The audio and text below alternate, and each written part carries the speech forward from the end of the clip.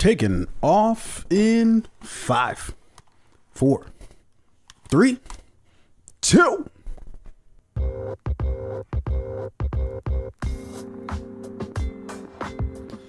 Yo, yo, yo, yo, yo, yo, yo, yo, yo, it's your boy T.O. as you know. It's your boy O-Rain, real name, no games, no gimmicks. Yep, it's the motherfucking Fade Podcast, the one-stop shop for everything TV, media, and film related, along with any of the goddamn thing we want to talk about, coming to you live direct, Proof of Concept Studios. What the fuck is up? Today's been a tragic day for those for those hip hop rap music lovers. So I wanted to start off the show by just saying, you know, if you haven't heard, Memphis rapper Young Dolph was shot and killed today outside of a cookie shop in Memphis. Where the fuck is Memphis anyway? Tennessee. Yeah, I knew that. Thanks. So he was shot and killed. Unfortunate incident. There's so much we don't know about it because like shortly afterwards, another rapper, Yo Gotti, I think he has a restaurant called like Privé or something like that in Memphis, and that was shot up. And then there's another rapper, Young Blacksta, all in the same day. And now, great, like a lot of these reports, some of them haven't been confirmed by the police department. Yeah, but. You know, Yo Gotti's, I think it's his mother's restaurant. Like they shut that down. They have like security around there. So there's a lot going on in Memphis right now. But I just wanted to start off the show by saying, you know, rest in peace to rapper Young Dolph. Adolph Robert Thornton Jr. was his full name, born July 27th, 1985. He passed away today, November 17th, 2021. Yeah, dude. When will it stop, man? And I obviously, you know, I can answer my own question. It's never going to stop. But, you know, it's crazy, man. Like, you know, you hear stories like this. And I think the first thing that always sort of like runs through my mind is like, what could be that crazy or wild in your life that you're just like, you know what, fuck it. I see this dude out here shining. Let me cut him down. You know what I mean? Yeah. Jealousy is a powerful thing. I mean, it is. Jealousy can make smart people do some of the dumbest things, right? Or, you know, jealousy can make dumb people do just insanely dumber things, right? So like anyone's susceptible to it. And I think everyone's experienced like jealousy at some point in your life, right? Whether you're jealous of the person at your job that like got a promotion or pay raise or something like that, you're jealous of like your ex's old person or their new whatever, right? But to take your jealousy out and be like, yo, let's go kill this motherfucker because we're jealous of their success, like that I don't understand. Just work harder. And obviously, you know, there's a lot of factors that go into it. We could talk about the especially in the black community, obviously the income inequality and those type of things, as well as just like, you know, I always talk about PTSD, right? Like, you know, a lot of times we talk about mental health in just the vein of, you know, privileged people, you know, of like, oh, you know, you need to go get a therapist or whatever. But, you know, a lot of these kids are growing up, man, especially in the black communities, especially in poor black communities, who are basically growing up in war zones, you know what I mean? So that's really all you fucking know. That's all you're used to seeing. So it's nothing to take a life. Picking up a gun and going to kill somebody. It's wild. But, you know, I will say in like certain communities and to certain people, it's just like, that's just a Wednesday. Yeah. It's just like, you know, fuck it. Like, I don't care. Like, I've never been taught to like value human life, my life, or my circumstances. And you hit the nail here, there, value your life, because it's, you know, it is a thing, right, to value others' lives, right? Like that's something that you should do, right? Yeah. But even in these circumstances, it's like, yo, that shows how much you don't value your own life, because, dude, high likelihood that you're going to get caught, right? You know, unless you killed Tupac and Biggie, apparently they just can't catch those people. But generally speaking, you're probably going to get caught up, especially if it's a higher profile thing like this. And so in that case, this is like, yo, do you not value your own life enough to just think twice about that? To be like, you know what, this ain't that serious. I don't need to pull this. Especially the people who do it and like who have like if you have a kid, if you have a family, if you have like any type of like goal or ambition, even if you don't, what I'm saying is just for your own freedom. Yeah, very true. You know what I mean? Just for your own like then that's one thing I've always been appreciative of like my own life is like, dude, I've done some pretty stupid things in my life, but one thing I can be thankful, like I can go back to the younger me and say thank you for, is never doing something so bad as to just basically forfeit my future. Yeah, you know what I mean? I've done some things. Listen, you don't even have to tell me. I've done some things that have landed me, that have gotten me arrested for sure. But if you've never been arrested, then you haven't had fun. That's my philosophy. Okay. If you've been played it too safe, like live a little. I didn't lose that much. The most I ever spent was like 2 days. You know what I mean? That's not too bad. Yeah, I'm back out in the streets. For everybody listening out there, he's talking crazy. Don't do anything that fucking get you arrested. I don't care what. Don't kill anybody. What the fact that you had to sit there and think about that, unless they had it what coming. The fuck? Okay, let's get back on brand here with this topic here. Look, terrible fucked up situation. Obviously, I'm woefully just disconnected from newer music, right? So I'm not familiar with Young Dolph's music. He's not a Young Dolph, been around for like 10 years. I stand by my statement, okay? Old head. That was an old head comment right there. You aged yourself. And now fair. Our listeners know exactly how old you are. Yeah, I have no problem with that. And probably my musical taste is probably it's probably 10 years older than I actually am, right? I remember like it was like 3 weeks ago, maybe like a month ago, you hit me up like, yo, I just found this new Childish Gambino song, like Summer. What was it called? Like not summer. No, that just came out recently. But my point was, no, it came out recently in like the last like 3-4 years. Is what I'm saying, right? But the reason why I is because I heard it when it first came out. I kind of dismissed it, and then it was just like, I don't know. This must have been like around summertime or whatever that I sent you, like that we were exchanging text or whatever. And I just remember in that moment, I was just feeling a vibe. I was like, oh shit, this is a vibe right now. Imagine having felt that vibe when the song first came out in 2018. It was a bigger vibe then. That's fair. Okay, look, fuck. All right, you keep distracting me from my main point here. My main point, man, is that, yo, like if you're out there, and I obviously know this is probably falling on deaf ears, because who am I to judge somebody else's life in terms of what they're going through and trying to be like, you shouldn't do X, Y, or Z. It's like, well, shit, I haven't lived your life, so how the fuck am I supposed to tell you? But what I can tell you is this: your life is more valuable than pulling a trigger, right? That there is nothing going on. I guarantee you, whatever's going on in your life, it's all repairable. It's all fixable. It's all, whether it's financial, whether it's your mental health, those type of things, you can always bounce back. But the moment you pull that trigger, the moment you do these things that are like, forget the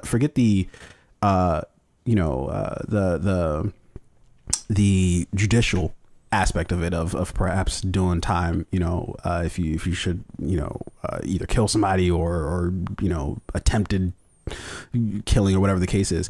But think about what that does to your psyche. If you should take a life, it might not be today, it may not be 2 weeks from now, it might not be 10 years from now. Sometime that's going to fucking eat you alive at some point in life. Yeah, you're going to have to suffer the mental repercussions of that. Don't do that. Whether they're conscious or subconscious too, right? Because I feel like there are a lot of people out there that have probably killed several people, and they seem on the surface very normal, and even to them, they may be able to sleep perfectly fine at night. And again, to your point, like it may not come 5-10 years from now. It may be just down the road at some point in time. You're gonna have to deal with that trauma. It's unfortunate, man. I love Young Dolph. I love his music. I listen to his music all the time. I have a gym playlist, and it's mostly Dolph and Moneybagg and Yo Gotti and all those guys and Meek Mill. So this is unfortunate. Yeah, man. Like I remember when we heard about Nipsey, man, I think either we were on or we just heard about Nipsey right before we went on. I can't remember exactly how it all sort of played out. Because I think it was like the day before we did a podcast or something like that. Because we heard about Kobe when we were on the show. Yeah, and we didn't believe that. Yeah, but I do want to switch gears for a second and talk about something else, which sticking to like the music theme or musicians theme.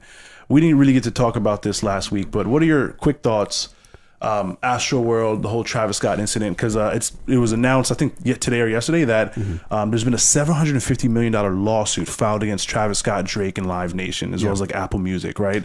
And what's happening right now is... and I have not read enough about this to understand, why is Drake even involved? I don't understand. So Drake was there performing at the concert.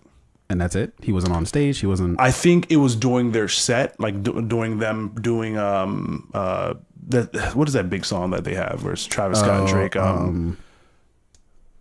I can literally hear it in my brain. Yeah, I can hear it too. I just can't think of that. But you know the song. Yeah.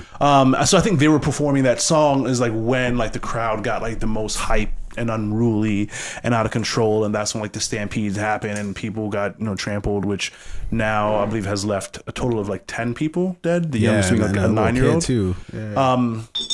So the reason I'm questioning this is like, I get it. I know what's going on here, right? It's like the families are mourning, and now like these stars are essentially like a target, right? And I know when I say target, to a lot of people that's insensitive, because a lot of people attribute what happened directly to Travis Scott. Yep. I'm not one of those people. I think that like the artist on stage performing a concert, and Travis Scott's concerts are known to be like rough and rowdy and insane, right? Yeah, that is how he likes it. The thing about that is that like usually sicko mode. Shout out to the person in chat right now that put that in there. I appreciate that. The thing about it is like that would kind of be my reaction too. Is like it's not really on the artist, but when you're known for that and you're known for like kind of instigating that, I think you do definitely have some culpability in that, right? Like it is sort of not, I don't think that entire situation was his fault, and I'll get into like kind of like the reasons why here in a sec, but I think you have some responsibility. Sure. And I think like, cause like what that is like inciting a riot, right? Yeah. Inciting the crowd. You're like riling them up.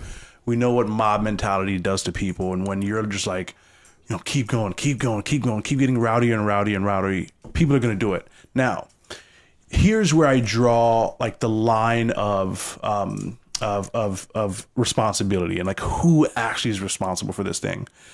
While Travis Scott may have incited the riot and he may have like been, his concerts are known to be like this, right? And people come, but also the people who go to his concerts, they like it that way too. They want to go to the rowdy Travis Scott concert, right? Now, throughout the course of these events, not to be insensitive to any of the people who've lost their lives or their families, right? But like 10 people were essentially trampled and ran over and lost their lives, right? Yeah.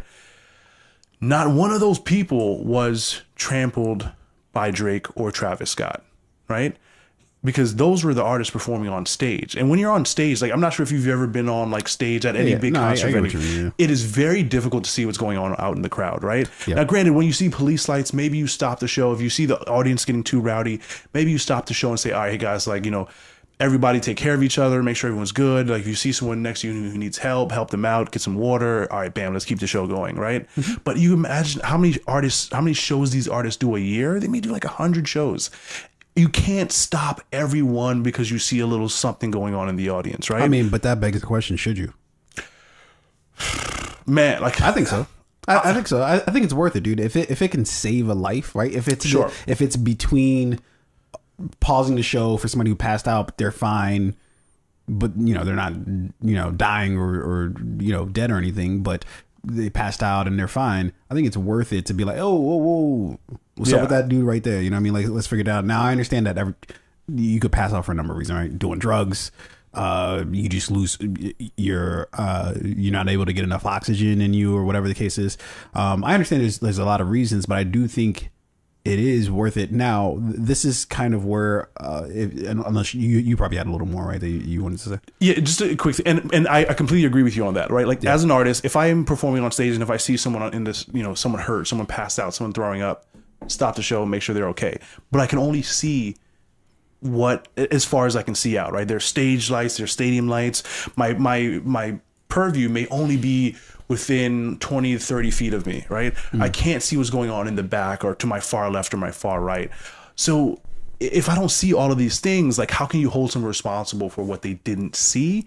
But again, like to make this short, there are people who are at home right now who are at the Travis Scott concert who know that they trampled over someone, who know that they stepped on someone, who know that like when they were running to buy the Astro World t-shirt, they may have pushed someone over, and that may be one of the people who passed away. And there are people out there who are actually physically responsible for causing some of this hurt and damage, who like those people will never be held accountable more than likely. But who's the easy target? The big artists, Travis Scott and Drake. But again, I just don't see, I don't think like a lot of people think that the responsibility is on them and solely on them. Right. It's not. I don't think it 100% isn't solely on them, right? Like, I don't think, you know, you can, and I think that what I'm starting to see is like now I saw like SZA made a comment at her concert, a little thing about Uzi Vert. Now Uzi Vert was wild, and he had a thing where basically he was like, oh, if you don't think you can handle this, then get the fuck out. If you think you can, then stay. Let's keep it pushing. And it was just like, my dude, chill. Yeah. What the fuck? Even if you think that, don't say it. Don't say it. We're recording. There's some things that you just want to keep to yourself. But so I think there's some blame to the artist, especially if you instigate this, right? Especially if you see something happening in the crowd, people are rushing, maybe you see somebody pass out, you can't make out every face. I've been on stage too, right? Sometimes when you're on stage, it's hard to point to like one person, right? Like and there's fucking lights everywhere. You can't quite see exactly what the fuck is going on. But at the same time, sometimes you do, sometimes you do see a person who's like fucking wigging the fuck out, and you're just like, yo, let's get that person some help, right?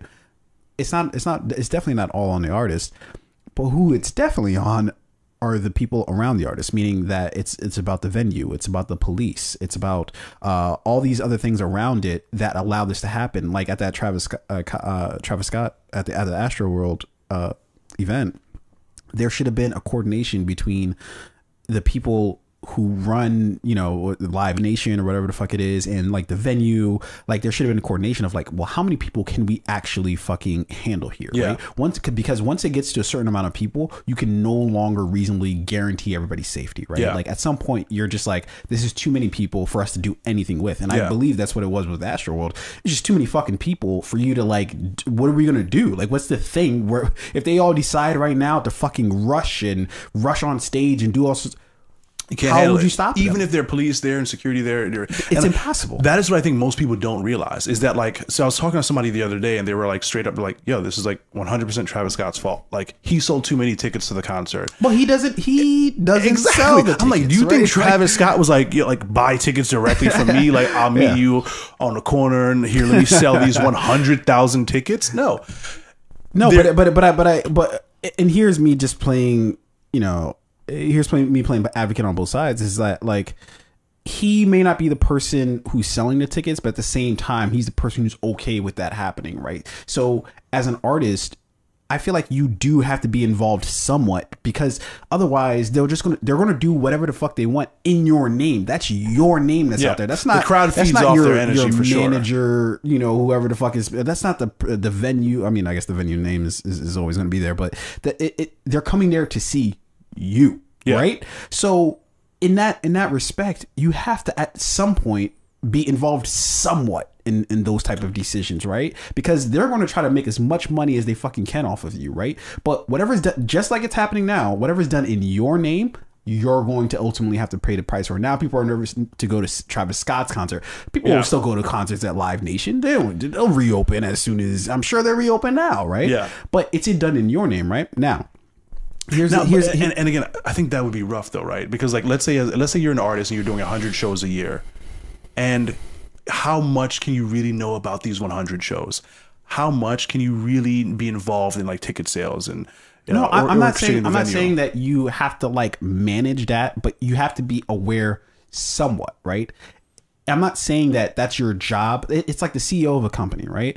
It's not your job to know the minutia of everything that's going on, right? But you have to at least either appoint people who you trust, who's saying you're going to do the responsible thing, not just the financially profitable thing, but you're going to do the right thing.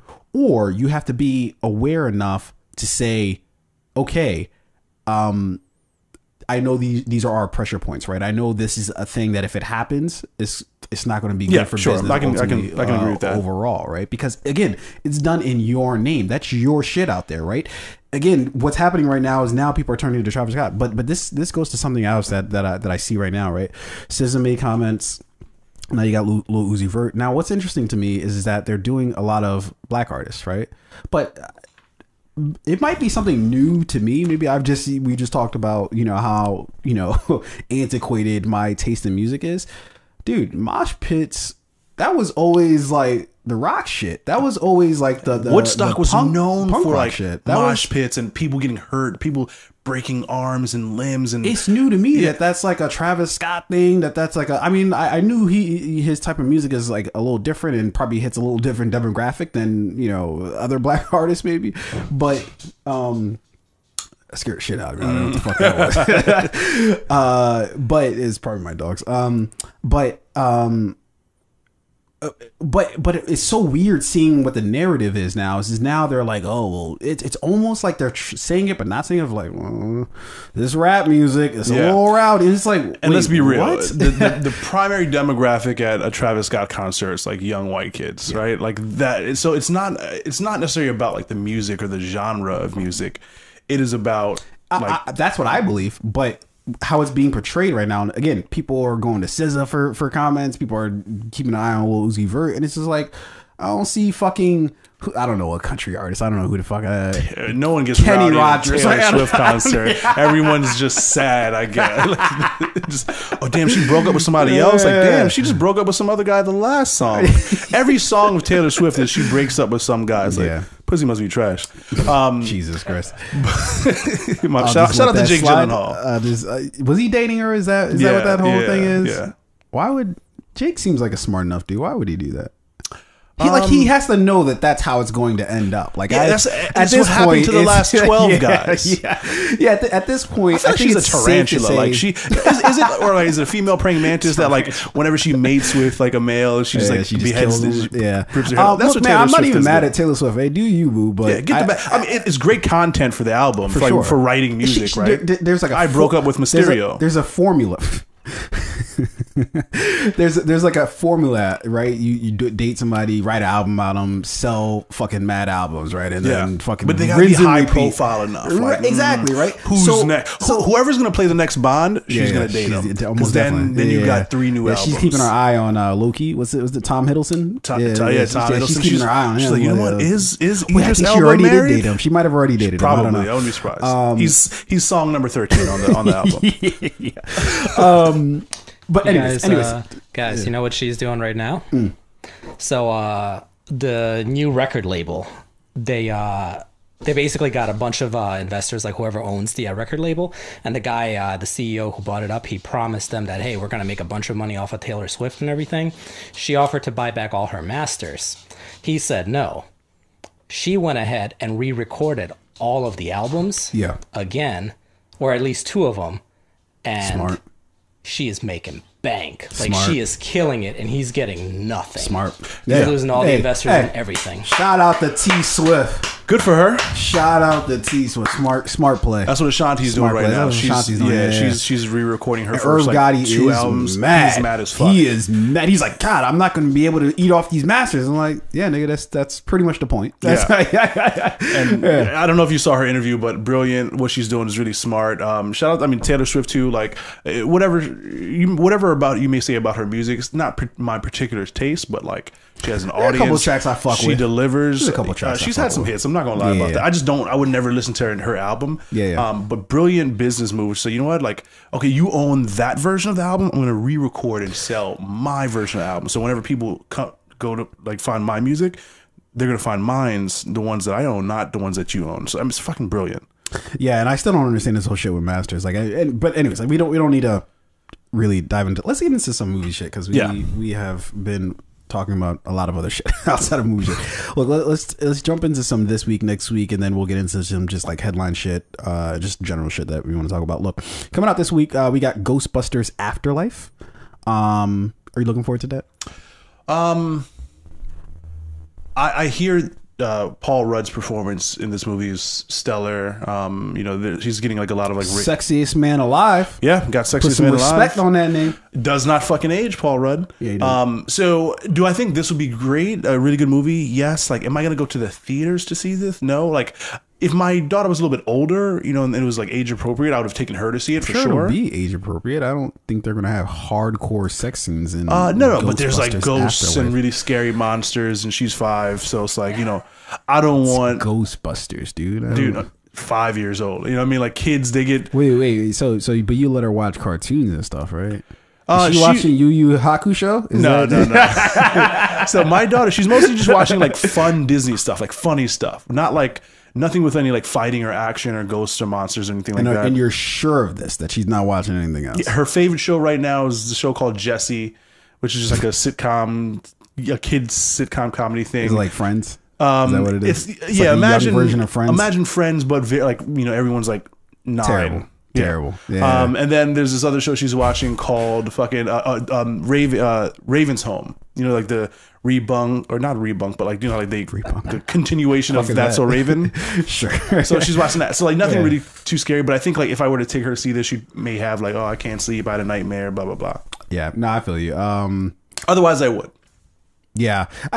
In any event, I'm actually not excited about the movie, but I'd want to see that. I don't know if there's just so many movies right now that it's like I have like a backlog of like 4 or 5 movies that I still haven't seen Bond.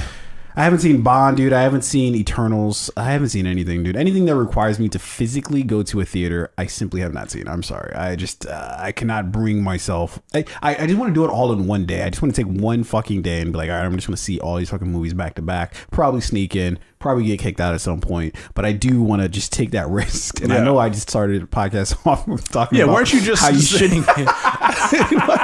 Very conflicting advice. I can redeem. You can be redeemed from sneaking into a fucking theater. That's not a life ender. I don't know, man. AMC depends on what you do on your way out, I guess. Yeah, AMC needs every dollar. Like, yo, if they shut down theaters again, like, we don't know. So Tunde, we gonna need that money, or you're doing 25 to life. So Ghostbusters Afterlife comes out. King Richard. Looking forward to that. I think Will Smith is. I'm looking forward to seeing his performance in there. I just hope Jada don't say. Leave that man alone, Jada. No, you see, everybody who's talking. This is what I really do. You're on Jada's side? I'm not on anybody's side. I think it's just weak as fuck, right? Everybody who's like, man, look what she did to Will.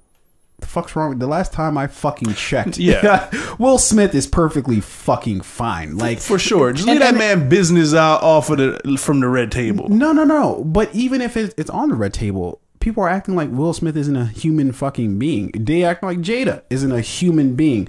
In a regular fucking relationship, or not even just a regular relationship, in any relationship, you're going to have issues. Sure, yeah, of course. What do you think? Will's just like the fucking king of sex, and he's just fucking knocking it down every night, no problem. You don't need to talk about it. He just sticks it in, and it's all good. No.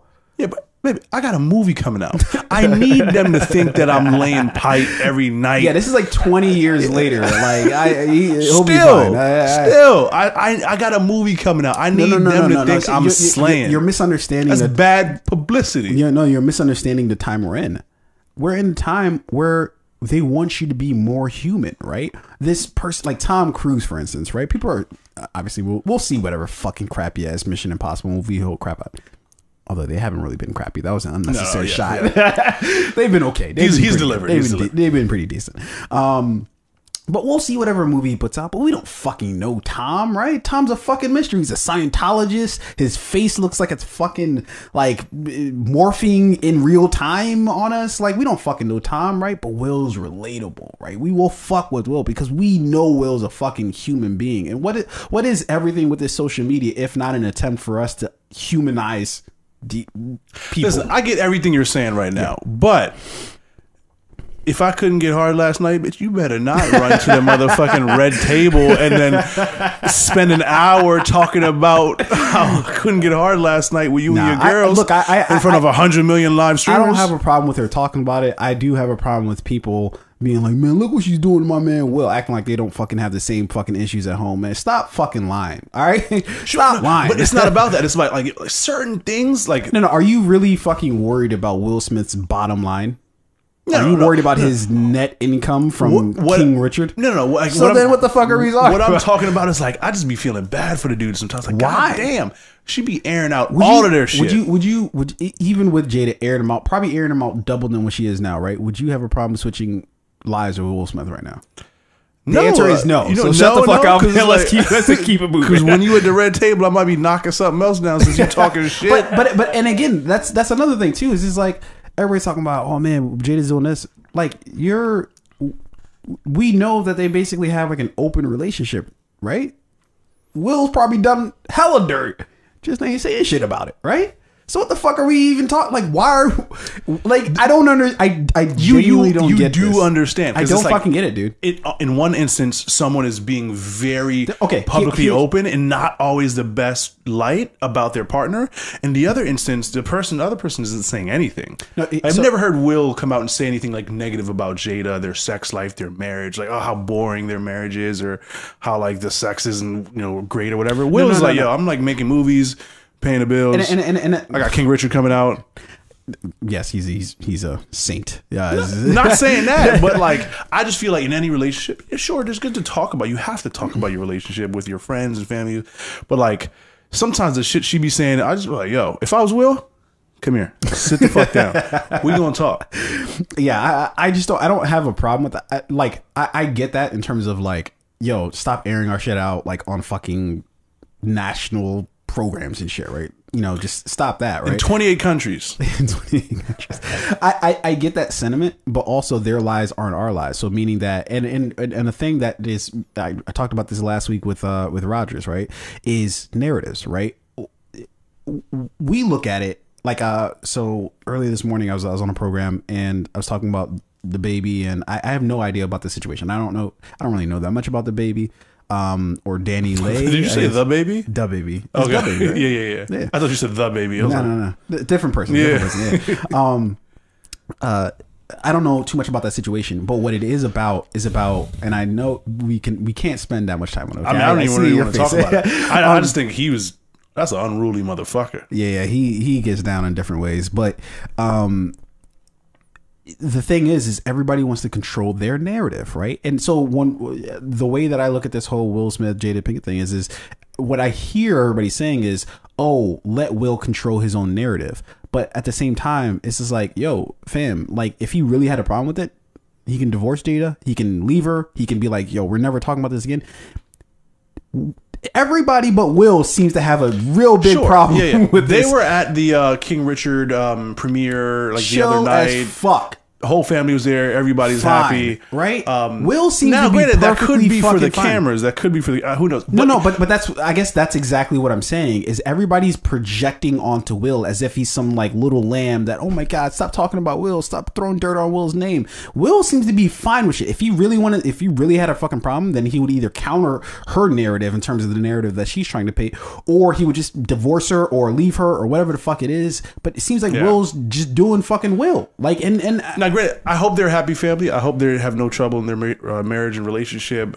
All I'm saying is like, goddamn, keep that man business out the streets. I would say this: if it was like either of our relationships, right, a little bit of a different story because we feel differently about it, right? Like I'm notoriously private person, so I don't like my shit being out there on the I'm dating a white girl. I put my OJ Simpson jersey on. Like, you best not put my business in the streets. Let's cut that from the podcast. I already know this is live. We gotta keep that. Yeah. The juice, he ran for 1,000 yards. Yo, let's proceed. Anyways, also coming out this week is Cowboy Bebop. I know we're both looking forward to that, even though I am well prepared for it to be trash. I am managing my expectations when it comes to this. I just don't see it. That's the perfect way to do it. It's not going to be the anime, because like anime, you could do so much with anime that you can't do in live action. I was explaining this to Addie. Tailor your expectations. I was explaining this to Addie. Is it tailor or taper your expectations? Taper your expectations. Taper, yeah. I was explaining this to Addie last week. I was like, I think the reason why they're not going to like do it justice is because Cowboy Bebop is a vibe. Like it's just stylistically, it's just its own sort of thing, and there's almost like no way I think you can recreate that in live action.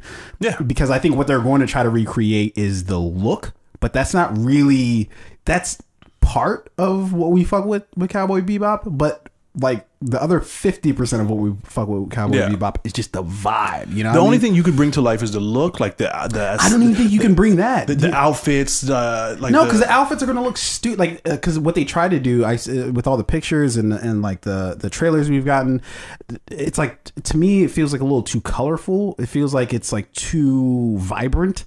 Right, whereas I feel like they probably needed to dial that back a bit in order. See, for I feel us the to opposite. Get the vibe. I feel like the anime it was very vibrant and it was like colorful and it was like it was very interesting stylistically, which is why it's such a great anime. Yeah. And it's gonna be and what I've seen from like the trailer of the live action that's premiering on Netflix pretty soon is like it's a little bit more muted. It's a little bit more like dialed back. No, I feel like it looks comical. If it looks like it's so? Like it's like.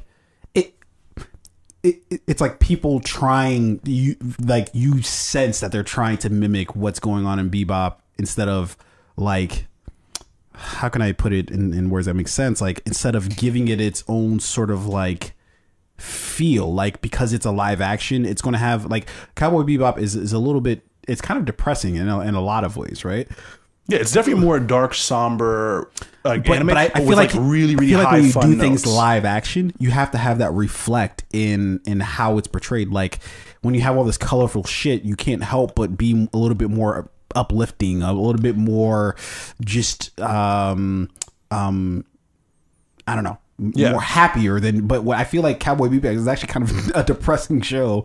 But if you're just looking at it from a surface level, you'll be like, oh no, there's a vibrant look to it, but no, it's actually kind of depressing. But I feel like when you're watching a live action thing and you see all this vibrant stuff, you can't help but like be disconnected from, I think, what the sentiment of the show was. Yeah. What I hope they do with that, and I'll be quick with this, is like, I've already seen the anime, so like you don't need to retell me that like story for story, page by page. Tell me, like, give me a lot of the stuff that I love from the anime, like certain scenes, certain really memorable moments from the cartoon, like bring those things to life. Yeah. But like maybe like tell the story in like a different way, focus on different characters, focus on different storylines, different relationships. Because they're gonna fail if they try to take the anime and make it a live action. It's impossible. And I think that's exactly what they're trying to do. I hope not. Yeah, we'll see. We'll see. Also coming out this week is Tiger King 2. There is precisely no. We didn't need it. We didn't want it. Why? Just no. It was a thing that came along, cultural phenomenon. Let it go. Yeah. Let it the fuck go. Why try to do it again? It's like Four Locos. Like for a while, people were like, yo, this thing will get you fucked up. This is crazy. But like, you know, after a certain age, you're gotta be like, nah, this is not the wave. I had fun with it. You know, can't be on my lunch break. I remember that wild night. Locos, we did a wild thing, but that's it. The hype has died down. Let me go back to like whiskey and beer like normal people. Yeah. You can't be at your fucking company outing drinking Four Locos. What the fuck? No, you cannot. What are you doing? Why? Not even at Four Locos corporate headquarters. They're like, no. We know it's in this shit. The CEO of Four Locos never had one. I just run the business. He just uses it to gas his car. He just puts it in as gas, and I'm sure it'll power his car. Okay, coming out next week, we've got Resident Evil, Welcome to Raccoon City. Look, this has been the worst reboot I think or attempt at a reboot that I've ever seen. Nobody even knows this movie's coming out. Nobody cares that this movie's coming out. So why try? Like, you haven't really promoted it. Nobody really like. It's not a different story really. It's just the same shit. Zombies. The zombie wave is kind of dead. I'm not as ironic as that is to say as a statement. It's kind of dead, dude. Like, I don't think we're really looking for more zombie shit. Like, let's move on with this. I feel like this was an idea that nobody thought would like you know when you like see an old friend from high school And you're like, yeah, man, like, you know, we should hang out sometime. You should come over to the house sometime and, you know, grab a beer. And then, like, they actually show up. And you're like, that's what happened with Resident Evil. A couple writers like, yeah, we should rewrite Resident Evil. And then somebody was the director, like, you should direct it. And then, like, there were a couple of people like, oh, like, you guys should star in it. And then no one ever thought it would happen. Then everyone showed up one day like, oh shit, we're really doing this. And then they just haven't stopped, and then here we are. Yeah. House of Gucci comes out next week. Oh God. Encanto comes out next week. F is for Family. Season 5 is dropping next week too. Actually, I've missed out on the last couple of seasons, but I fucking love that show. It's with Bill Burr is the lead of that show. Isn't it like an animated show? That's an animated show on Netflix. I thoroughly enjoy that show. I'm going to see Bill Burr. Yeah, a lot of people are. He's coming to Baltimore, right? Yeah. Live Casino, and I think it's like February, March or something like that. Yeah. Can't fucking wait. You know, for other people to be canceled, it's amazing how he's sort of avoided it. He goes for it. Unapologetic, which I love. Like, you know, and I love what like Dave Chappelle is doing. Dave Chappelle's not apologizing to anybody. He's like, I'll have the conversation with you. I'll talk to you. The Chappelle thing is kind of a strange thing. No. Like so, for instance, like his entire his alma mater school was like, oh, we don't fuck with you, Dave. I feel like at this point we're kind of jumping the shark a little bit in terms of like, I think people like it's kind of like a fad now. You know, I think we've crossed into that territory where I feel like people they don't really care what the original sin was.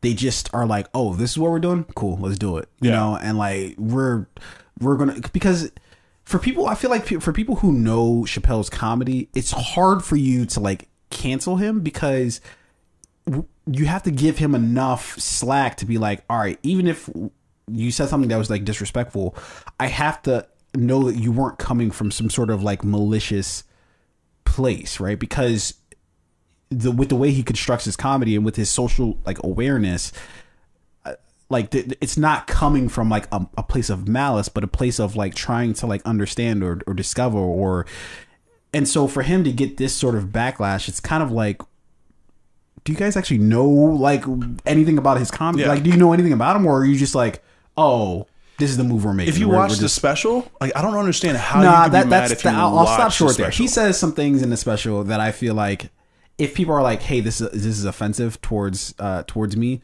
I feel like they're well within their means to say this. But I feel like if you watch the whole thing, right, like until the very end, I did watch the whole thing.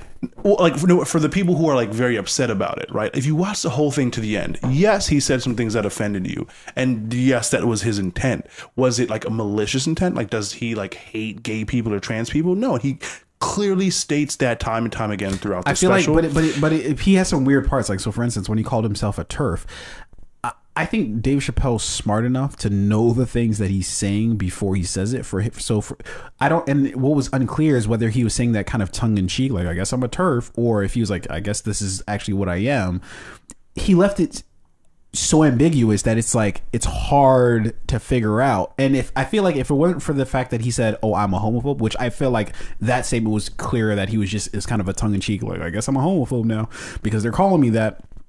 But I feel like if he didn't say he's a homophobe and that he's on a TERF, I feel like if he removes those two things, then I feel like it's a lot clearer what he's doing. But I feel like because he said that and because he left it so ambiguous on whether he actually was like being serious or not. Yeah, see, I didn't get the ambiguity. Like I got the sarcastic nature to it. But the reason why I think you do is because you're already familiar with Dave. You feel like you have a good sense of Dave, and like. But for people who are just watching that cold, who don't know anything else, it's much harder to pick that up from, like, he doesn't give you enough to know that he's... Yeah.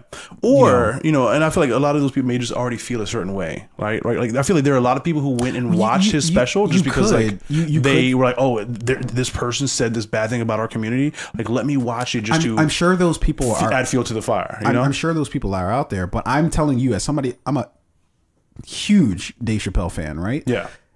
Even as I was watching it, he said he's a TERF, but what does that mean again?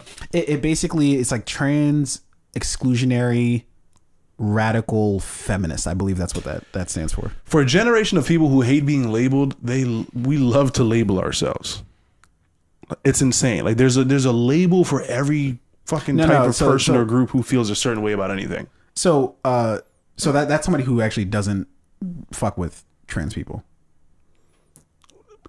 It's still a label. That's what I'm talking about. Like, goddamn, like there's who labeled them? They labeled themselves. They labeled themselves. Yeah. But I just like, you know, the millennial generation, right? Like, oh, like don't label us and don't. But like, you know, we call ourselves millennials and like we'll give ourselves other names. We're TERFs. We're this. I can't follow this shit. Left wing, right wing. I don't know fucking which wing. I still don't know which wing is the good wing or the bad wing. Yeah, that's fair. Look, all I have to say about this is that I think that there are a lot of different conversations happening at the same time, but I think that right now, Dave, the whole thing with Chappelle has crossed into some weird territory where now it's just cool to say you don't fuck with Dave, right? Especially if you want to show the trans community that you're with them, that you support them, is fuck Dave first. And this is like, that's not enough nuance to actually have a fruitful conversation, right? Yeah. And I don't know. I wish that Dave wasn't as like, because he got on stage afterwards and then he was like, oh, well, I'm not going to meet you wherever you're, it has to be where I say. It's just like, all right, this is all unnecessary. Like, I don't like, if you really were trying to like mend fences and like really, especially with what he said at the end of that at the special of like, look, I'm not going to make another trans joke until I'm sure we're all laughing together. It feels like you're coming at it from a very odd angle. If like you're coming at it from an antagonistic angle of like, no, you will not tell me what to do. You will not, you do whatever. It like those aren't, it isn't the sentiment of somebody who's actually trying to like reach across. It sounds like somebody who's just being combative, you know? So yeah, I could agree with that. I don't know if I would, combative is not necessarily the word I would use. I think it's more like standing your ground. Like I stand firm on what I said. I'm open to have the conversation about it. If we have the conversation, it's not going to be one of those things where I come and I sit in a chair in front of 1,000 of you and answer all of your questions. Yeah, and I will allow agree you guys that to like there's this one thing that happened at a school. I forget what it was, like Greenville. I forget what the fuck the school was named, but basically, like, I think the teacher said something that some of the students considered to be either racist or just something, right? But then it like snowballed into this thing where they were talking to like the president and had like this, like, not assembly, but like this gathering, I guess. And like they were telling like the principal, like, oh, don't like put your hands up because that's like aggressive. Like you got to put your hands by your side. And they were like instructing the president as he was, and I was just like, this is fucking insanity. Yeah. Like I get it if you're offended at the thing that they're saying, but this is crazy. Like, what are we doing? Like, at the end of the day, and we can move on from this. I just think I think Dave is open to having the conversation, but what the conversation won't be is like, I'm not on trial. You're not gonna put me on trial. That's fair. But we can have a conversation. That's fair. That's fair. All right, let's move on here. Let's talk about some of these headlines here. Look, dude, I just watched Shang-Chi. And I believe that's how it's pronounced in the movie. So I'm just going to go with that pronunciation. I know people are like, no, I'm going to say Shang. It's like, all right, look, if you want to be American, that's fine. Yeah. But I'm going to go with how they pronounce it, all right? So Shang-Chi, highly disappointed, dude. I'm not going to lie. With how everybody was talking about the movie, I was like really looking forward to it and being like, oh shit, this is going to be dope. It was, I'll say this, it was cool. Just not worth what everybody was saying, that like the hype that everybody was building towards it. It was all, it's like, even in the Marvel lexicon, I don't even know what the fuck, if that's even applicable in this context, but in the Marvel like catalog of movies, I don't know if I'd rate this too high. Like this might be more either middle of the pack or slightly below. For me, this is not even. This is below. It's not a conversation. I don't blame you, dude. I honestly don't. For me, this is down there at the bottom, floating, like just like gasping for air with like a head just slightly above water. That's really descriptive. It's with like fucking Captain Marvel, Iron Man 3, like those Iron Man 2 for films. me. This I think this is better than Iron Man 2 for me. Mickey Rourke. Yeah, we I love Iron Man 2 as far as Iron Man 2 You'll goes. lose. Remember he kept saying that? I don't remember that at all. I've watched he had the whips and he was on the track. I've watched that movie twice. Once because you just watch it the first time, and then the second time to say, make sure, do I actually hate this movie? movie, and I was like, I've yes, seen it like 6 confirmed. times. I continue. Huh? I've seen it like 6 times. We'll continue. I hate this movie. But yeah, it's just so surprising to me that because I was really going into it not necessarily super hyped to see it, but I was like, oh, okay, like I'm expecting a certain like level, at least like a minimum level. I wasn't expecting like a Black Panther or an Endgame or Infinity War. Like I wasn't expecting that, but I was still expecting, and it was just like, this didn't feel like an MCU movie. Nah, it definitely felt like an MCU movie for you. Yeah, nah, like this felt like anybody else could have like produced this movie, like fucking Paramount, Sony, just. So why would you say that? Like, so for instance, like Black Panther, like what would make you say that that's an MCU movie versus Shang-Chi? I just feel like the level of like just the storyline, the plot line, the level of like writing, action, the cinematography, really, like some of like for example, like we look at these movies that came out and not too far. The closest MCU movies that have come out are the Eternals and Shang-Chi, right? Yeah. I was thinking it was Shang-Chi, then the Eternals, right? Or was it? No, yeah. Black Widow came out before or after one of them, somewhere in between, maybe. Yeah, I would rate this a little better than Black Widow. I severely disliked Black Widow. See, I think Black Widow is better. I think Black Widow felt like an MCU, man. It was a part of the MCU because it's Black Widow. Yeah, true. But like Eternals, right? Like we've not seen anything like the Eternals. It is a little bit like campy. It's a little bit more of like an indie film, but it still felt very so much. So I get what you mean in the sense that it wasn't as if it was like super woven into everything else going on in the MCU. Like I get that. Like this was a super standalone movie, right? Yeah. Well, but I guess the best way to say it feels connected. Like Eternals felt connected. Black Widow because Eternals has connected. to do with like a lot of like lore when it comes to the MCU, right? Yeah, I mean, but so does like there's so many different nuggets they dropped throughout Shang-Chi that like tried to connect. I don't think it. Not like the Eternals. Like the Eternals, like the actual story is like integral to the core of the MCU. But I mean, whereas Shang-Chi, it was like maybe they threw in a couple of references. There was who's the dude who showed up in it? What's his name? Wong. Showed up in the from the fucking Doctor Strange. Yeah. It took us a while to get there. And then there were a bunch of like other little nuggets that were dropped in the film too. For some reason, it just didn't. Hard to explain, but it just didn't feel like an MCU movie. It didn't feel like that's fair. Connected to me, it felt like an MCU movie, but it didn't feel like a good or like a particularly good MCU movie. I feel like I've seen a lot better from them, but. Like the movie ended and I was immediately like, well, shit, it'd be great if it'd be great if this was the first 30 minutes of the movie, if this whole movie was like the first 30 minutes of the movie and then they just hit me with some other shit. Like, yeah. But in any event, like I always appreciate movies that sort of like how they did with Spider-Man, where they kind of don't really do an origin story in Spider-Man Homecoming. It's just Peter just showing up and like we're here through his life. That's kind of how I would have felt like with this. Like I didn't really it felt like they spent a lot of time with the backstory, which I can kind of appreciate. Where the mother and father met and how they fell in love. That story just didn't like pan out, and then by the end they kind of wasted because then the dad's just like, all right, my bad, and then like they just keep it pushing. It's like what?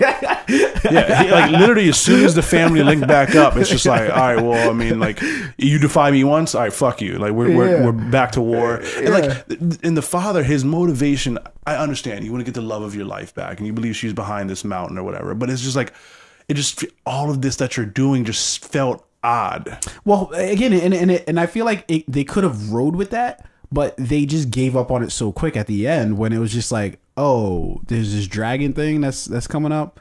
All right, like we're friends again. And it's just like, what? No, like you just were trying to kill everybody because you believed your way, and you're like, you just gave up on that immediately. So then, like your whole motivation was just kind of whack to begin with. Like, you know what I mean? Like, anyways, I don't want to spend this movie. They gave you a lot of shit you didn't need. Yes, it was a lot of and not enough of what you wanted to see, but I just thought I'd touch on that real quick. Look, we in other headlines, Shaq could have been in Green Mile. Did you see that? No, I didn't. Yeah, apparently he was originally slated to be in Green Mile, but he said he didn't want to like be the old, country dude, country Negro who was, I guess who he perceived as being. That's fair. I mean, slave. I don't think. I think Michael Clark Duncan. Yeah, I think Shaq admitted too. He was like, well, I mean, it turned out well for him. So yeah. So I think Shaq couldn't have done what he did for this film, just with like the caliber of acting, and also Shaq probably didn't need the money or the opportunity as much as Michael Clark Duncan did. Yeah, I think this is a case where it's the correct choice to just be like, nah, even for whatever reasons that you did. It's better that you didn't, right? Yeah. Because I think he could have only made this movie worse. Like he couldn't. I don't think he could have. Yeah, elevated I don't think there's movie. any way Shaq walks away from this. Now, granted, like there's nothing. Even the terrible shit that Shaq does and has done, like his albums that he's dropped, movies he made that have been pure shit. You don't go back and watch Kazam? No. But like Shaq is such a lovable guy, and he's such just like a great human being, like off the court, that like. Even some of the mistakes he's made, and Shaq is very honest with him. He's like, I made a rap album just because I wanted to make it, not because I was trying to be like the best rapper. I'm not competing with Jay-Z and Nas and DMX. It's like I made a rap album because I wanted to make a rap album. I became a police sheriff because I wanted to become a police officer. I wanted to serve. He does like live DJ concerts and sets often. He's like, I just wanted to learn how to do this shit and I like doing it, and that's why I did it. Yeah. So could he have done this movie? Sure. Would it have tarnished Shaq's image? Probably not, because we all still love Shaq. But I think he realized that like maybe somebody else deserves this opportunity. Nah, it was definitely wasn't that. He just didn't want to do it because he didn't like the actual like role, or he didn't like how he would be portrayed in the role. Yeah. Which the to each his own. But I think that. Yeah, well, teach his own, I guess, is how I'll leave that. It was the right decision. Adam Driver never wants to go to Comic-Con again. He described this entire crazy fucking story where basically like he was like confined to the hotel for like a couple of days because like he couldn't even go get like a cup of coffee. Because like even in the hotel he couldn't even get a cup of coffee because they were like, yo, if one person sees you crazy, it's over. And if you go out you need to be in a mask or some shit like that. And he was just like, yeah, I don't want to do this again. Yeah, I wouldn't want to either. Look, I have no fucking problem. People are crazy, dude. Like, what the fuck? Like, you just see Adam Driver and just like fucking just a mob of people just fucking swarm him. Like, dude's like, get a fuck. He's going to do a panel in 15 minutes. Just you're going to see him. Just why? Like what is he going to say in those 15 minutes that's going to be like life changing to you? That like he's just going to be like, hi. People go, oh my God. Kylo Ren said hi to me. Like, no, that's not what happened. It was Adam Driver. Yeah. He said hi. He has to take a piss. Let him go. Like, the fuck. I was having this conversation. Is there anybody who you would do that for? Who go like crazy shit for? Yeah. Nah, bro. Like, I mean, yeah, like, I can't imagine it, dude. I literally, I've met, like, for example, I met Kanye twice. Who? Kanye West. Yeah. How was that? It was chill. He was chill. Like we had shit to do. It was like we were working. We were doing like a sneaker launch. Sneaker for Adidas, right? Yeah. Right. Okay. So I'm like, cool. Yeah. The reason why I paused was because there's like, there are so many things I would try to ask Kanye. Just why? Why are you the way you are? Like it's like an office thing. Yeah. Why do you choose to be the way you, or however the fucking line goes? Well, for us, it was just like, like we're professionals. We're here working. Like Did he seem Kanye like? He was he really quiet, really like reserved to himself. Just like not in the instance when we were there and I was around him. Like it was he just seemed very like quiet and humble. Just like. We're here to do this thing. I'm going to present these people with these shoes of mine. I'm going to give autographs, take pictures. I'm going to be here for 15 to 20 minutes or so. Then I'm out. It wasn't like the drama queen sometimes. Yeah, it's business as usual. Yeah. Really nice guy. You said hi to him. He said hello to you. Wow, that was it. Now, granted, like I've seen him be like a dickhead. I watched the Drink Champs interview. Yeah. Great interview. Very entertaining. Always good for content, this guy. Yeah. Oh, God. Great content. That was a great interview. Yeah. But yeah, I mean, like, I'm just not one of those people, like, who get starstruck.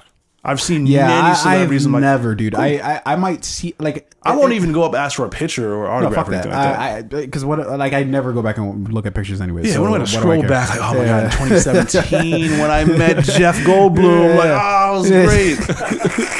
Jeff Goldblum. No, but it's always been kind of weird to me because people there's nobody that I idolize. There's people who I'm curious about. Like, I'm just curious. Like, so for instance, my favorite player in the NFL, although he's been acting like an idiot as of late, is Aaron Rodgers, right? If I get in Aaron Rodgers' presence, I'm not like, oh my God, it's Aaron Rodgers. I just want to be like, fam, what's this and this like? Like, you know what I mean? Like, I want to have like I would love to have a conversation with the people, not like just geeking out. Oh my God, I just love everything you do. And I don't idolize people. I just like, yo, I respect you. What about, like, what's up with these things? You know what I mean? Like, I'm curious, and the questions that I don't see people asking you, I want to ask you, Yeah. And so, yeah, I fuck with, I get exactly what you mean. This may come off the wrong way, but like, I feel like at least in my experience, like for a lot of men, it's hard to get like super freaked out, like, and then like idolize certain celebrities, right? Because it's like that celebrity, if you freak out when you see him, he's like, yo, the fuck away from me, like, you're a grown man and I'm a grown man. Like, I don't but for me, I don't think it's actually that. I don't really care about like the response from the person. I just don't have that in me. Like I don't care enough. Like, there's nobody. The only person who I would like freak out to see is like my family. It's been like a long time since post pandemic or not post pandemic, because we're clearly still in the pandemic. But like when it was like kind of safe to see each other again, I was like freaking, like when I saw my little nephew, I was freaking out to see my little nephew. I was geeking out over that. Yeah. But That's if I one just thing. fucking see Shannon Sharp at the fucking Costco, I'm not gonna be like, oh my God, Shannon, sign my arm. Like, if I saw Shannon, because I love Shannon Sharp, I'd like want to say hello. I'm like, I'd be like, what's up, Unc? You know what I mean? Something chill. Love your show, listen to the podcast, keep doing what you're doing, blah blah blah. I'd want to talk to Shannon, which I know in those like brief interactions you're not able to do. So I'd just be like, all right. I'd be like, oh shit. Yeah, I'd be like, hey, what's up, Unc? You know what I mean? Let us show. Get the shrimp that I came blah, blah, here for. And then let's go about our day. I don't want, and like, for me, it's like mostly about like, I don't want to hold them up too much, because like, I can only imagine how difficult it must be if you're like a well-known celebrity to like just go get a cup of coffee, and then like, I don't want to be the one who's like, oh my God. I'm like, yo, like, but that's just it. I enjoy your coffee. I wouldn't even if I knew they would be okay with it. I don't care enough to do that. Like, there's not, like, I don't know this person, so why am I like freaking out? Like, again, like if it was like my little nephew that I haven't seen in forever, or like my sister who I haven't seen forever, then it's like, yes, this person, right? This person's never said hello to me. Like, I don't know you, so why the fuck am I? Anyways. Yeah. I remember I saw Pusha T. It was in DC. We were going to this hookah bar called Gazuza, and he was on his way out, right? Yeah. And we were like passing each other like in the like little stairwell area. I was like, what up, Push? Dapped him off. Keep pushing. No one stopped moving. Yeah. That was like, he was going up I was going up the steps, he was going down the steps. What up, Push? Dap. Keep the fuck going. Like, that's it. And that, for me, that's all it needs. Pre-pandemic, right? Yeah. Dapping each other up off the, okay. Yeah. Pre-pandemic. This is like 2017 or whatever. And that's all it needed to be. But anyway. Fair enough. John Krasinski said that he basically, what's his name? Kevin, what's his name? Who's Kevin off The Office? What's his real name? It's like, I don't remember his name. His real name. Brian Baumgartner. I think that's Baumgartner. Whatever. He's coming out with a new basically tell-all book for The Office, right? And so I guess he's doing like all these like interviews and things like that. So one of the interesting interviews that he did was with John Krasinski, in which Krasinski talks about how he basically, there was a storyline. I don't know if you remember in season, I think it was like 7 or 8. It was probably 8 with The Office, where basically there was like an intern that was working there, and she and Jim and Dwight and all them, they went down to Florida, and the intern was basically trying to hook up with Jim, and then Jim gets Dwight in a room, and Dwight's just doing Dwight in terms of like fucking like spraying shit on the bed because he thinks there's bed bugs and shit. But apparently it was originally supposed to be set that Jim was supposed to be making out with this intern. And obviously that would have basically accounted for him essentially cheating on Pam. But then John Krasinski was like, nah, he put the kibosh on that. Like, nah, niggas, I ain't gonna fucking have me go out like a sucker. Like, and honestly, good on him. Clap it up for fucking John Krasinski, because if he would have did that, I don't know if people look at The Office the same. I don't think people look at John Krasinski the same. I think that changes the trajectory for both the show and for him personally. Yeah, because Jim and Pam is one of the most like beloved TV couples, relationships, right? Absolutely, so that would have definitely had like a huge impact on how people viewed the character. And unnecessary. Like there was nothing that would have gone against what the reason why we feel so much for Jim and Pam is because we saw Jim scrap and wait and just it would have gone against everything that he did in seasons prior to like get Pam's attention. You know what I mean? Exactly, right? Yeah. It would be like in one moment you undid everything, all the reasons why the fans fell in love with the character. You undo all of that for Absolutely, them. Yeah. So smart move. Like, and good for him as like the actor in the show to say like, you know what, like. I'm sure the writers probably wanted to do it, whoever, but they're like, the creator for the show. I think they wrote it in, but I think he had to go to the creator of the show. I think it was it David Shore? And be like, you know what? I don't think this character should do this. Like, it doesn't make sense. It doesn't add value. Like, or Greg Daniels himself. Yeah. So very smart for him. Now, people say Jim and Pam are one of like the most like, you know, iconic TV relationships. Yeah. I heard something that like really challenged that in a really interesting way, right? Because it's like throughout the whole series, Jim essentially does all of this shit for Pam. No, right? I think what you're about to say is stupid. So the thing where like, all right, bought her the house. Yeah. Remember he started that company, the business. He bought her the house without actually telling her he bought the house, right? So it's also, you know, it was half. It was a buyer's market. It was a buyer's market, right? But like he started the business for you know, the sports agency, right? That he started, but then didn't he like leave the business to come back? She put out 2 kids for him. She out of her vagina, she pushed out 2 kids. I don't want to fucking hear he started a sports agency. Fuck that. I don't agree. And also too, it was a case where basically he was wanting to like uproot their life from what they know. That's hard for anybody under any circumstance, right? So he's not doing that for her. He was doing that for him, right? So. Well, sure. I mean, yes, I'm pursuing my dream, and I, want you to come with me. But like, it's also this is like a us thing. This is how we could like take care of our family and have like a better life. They're taking care of their family now, and I mean now at a meaningless job that they both hate. That they're making guap on. What do you mean? Really, were they making guap? Commission checks were right. We never saw the checks. We never saw the checks. But like, that's like, oh, you think you're gonna make more money at a startup? They might even cut you a check for like 2 years. I think it's like, we have this opportunity here to be like, business owners to start this and maybe have this like great sports agency, or we could just stay in Scranton and sell paper at Dunder Mifflin. Yeah. No, I get you in the sentiment. Well, I guess the thing that I'm refuting is that, oh my God, he just did everything for Pam and she didn't do shit for him.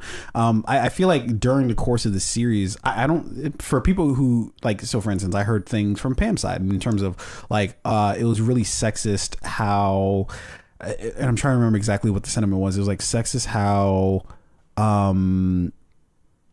I forget, there's something that Jim did that they or that's just a sentiment of their relationship that they're like, oh, this is kind of sexist a little bit. I was like, nah, that's not really fucking true either.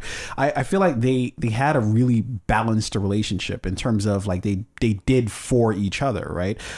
So for instance, when she could have made the whole art thing work out, she was like, you know what, I'm about to marry this dude.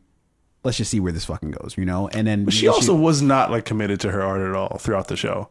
She was actually really good. I think he was a big part of why she wasn't committed. Like, so for instance, if he wasn't in the picture, like, so for instance, at the end of season 3, if he doesn't come back and is like, hey, let's go on a date, I think that changes her trajectory because she doesn't really have anything at the office outside of just being this job that she's had forever. I think that's when she started to sort of pick it up with, okay, like, let me just start feeling myself out and figure out what I want to do. I think if he's not in the picture, I think she leans way more into that. Now, obviously, we're speculating. It's a fucking show. Who the fuck knows, right? Yeah. But I don't buy into this shit that I don't know. When I look back at their relationship, I think they that's how, they kind of just held each other back. I'm glad they love each other, but they really just held each other back. That's what it is. Or they found what they needed, which was each other. That's how I choose to view. Nah, they held each other back. All right, Rain doesn't believe in love, but it's fine. Let's move on.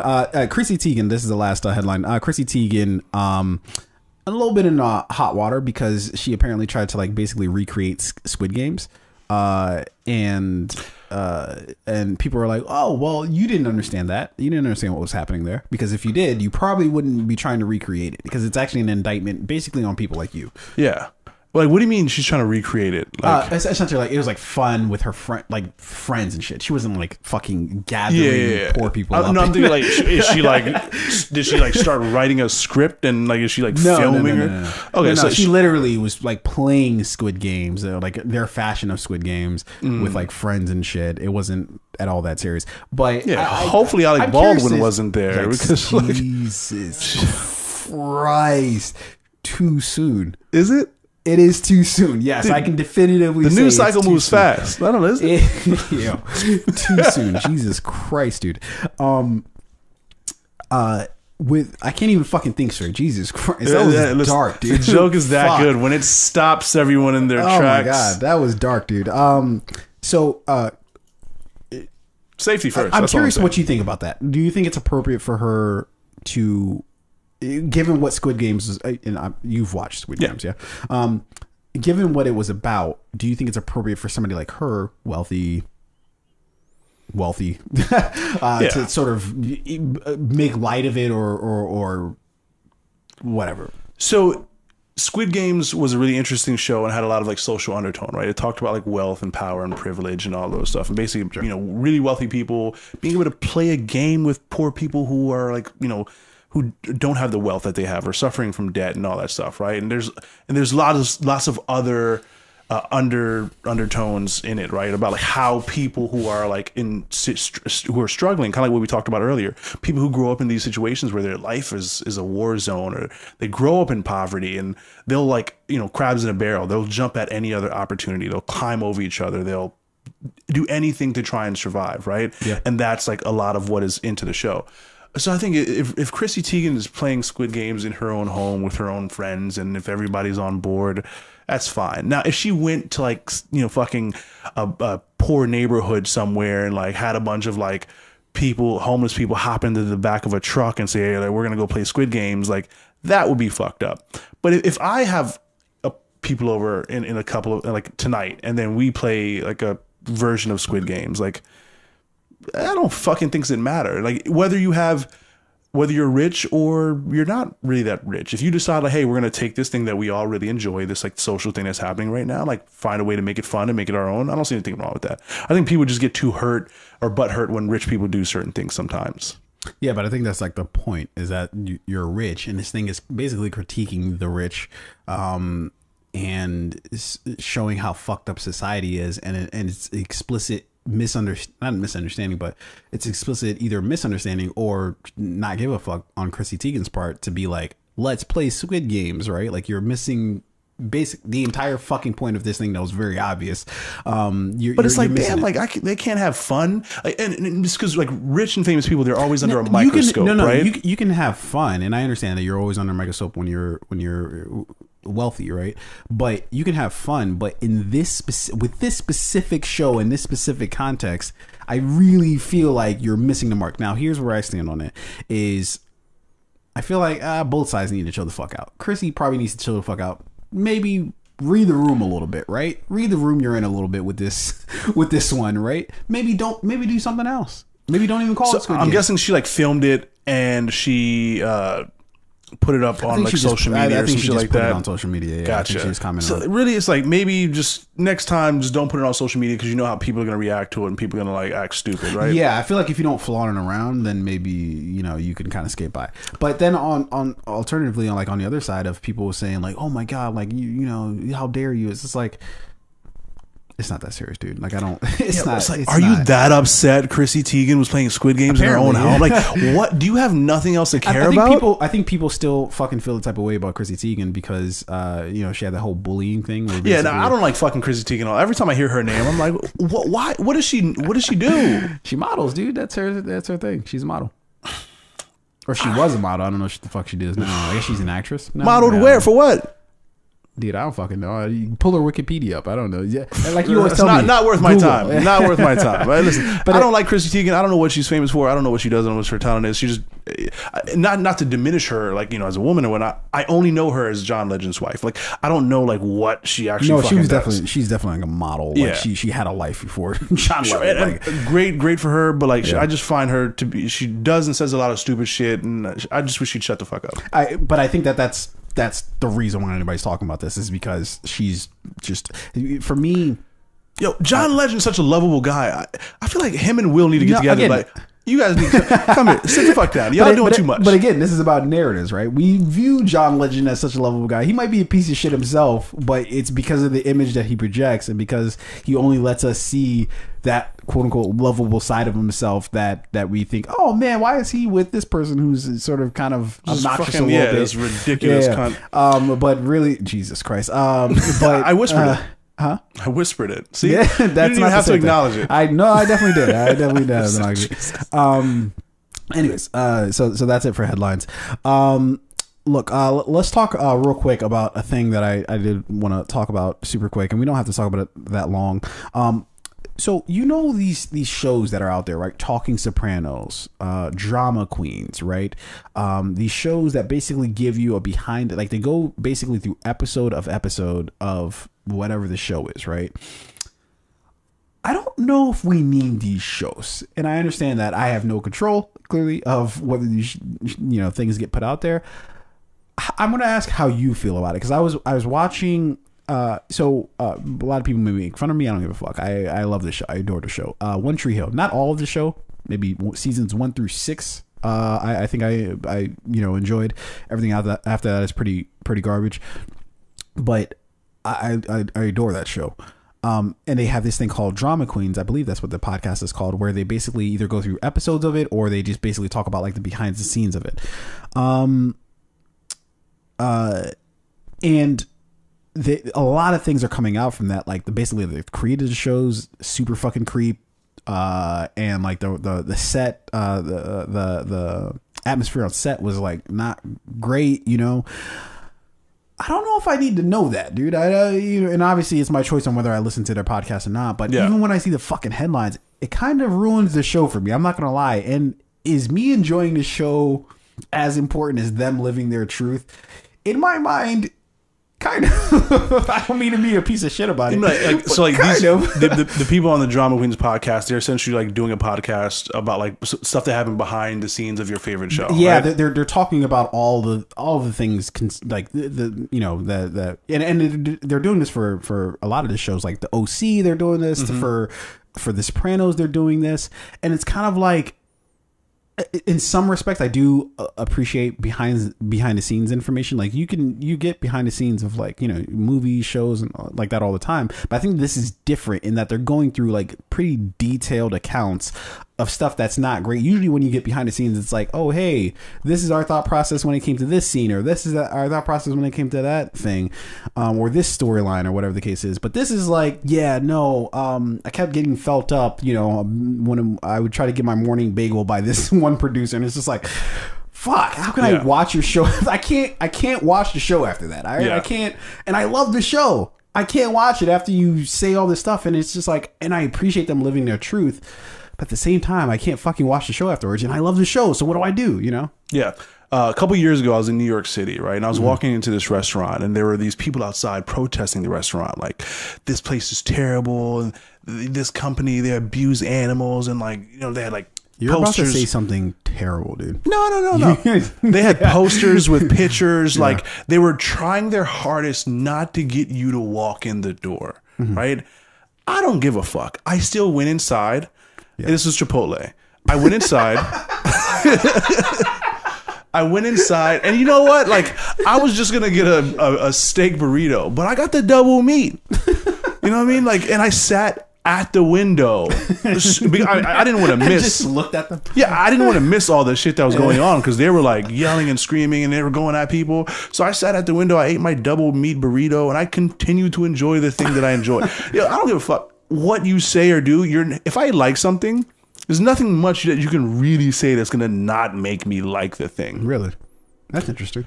Listen, on the way here, I was listening to that. You know that you remember Drinks in the Air, the Keith Murray and R. Kelly. Oh yeah.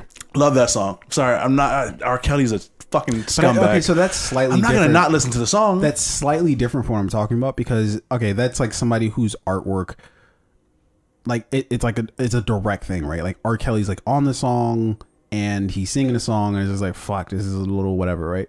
But I'm talking about like watching. It's weird because it's like people talking about a show who acted in the show, who acted well in the show, who I'm sure are like, yeah, they gave their all to the show.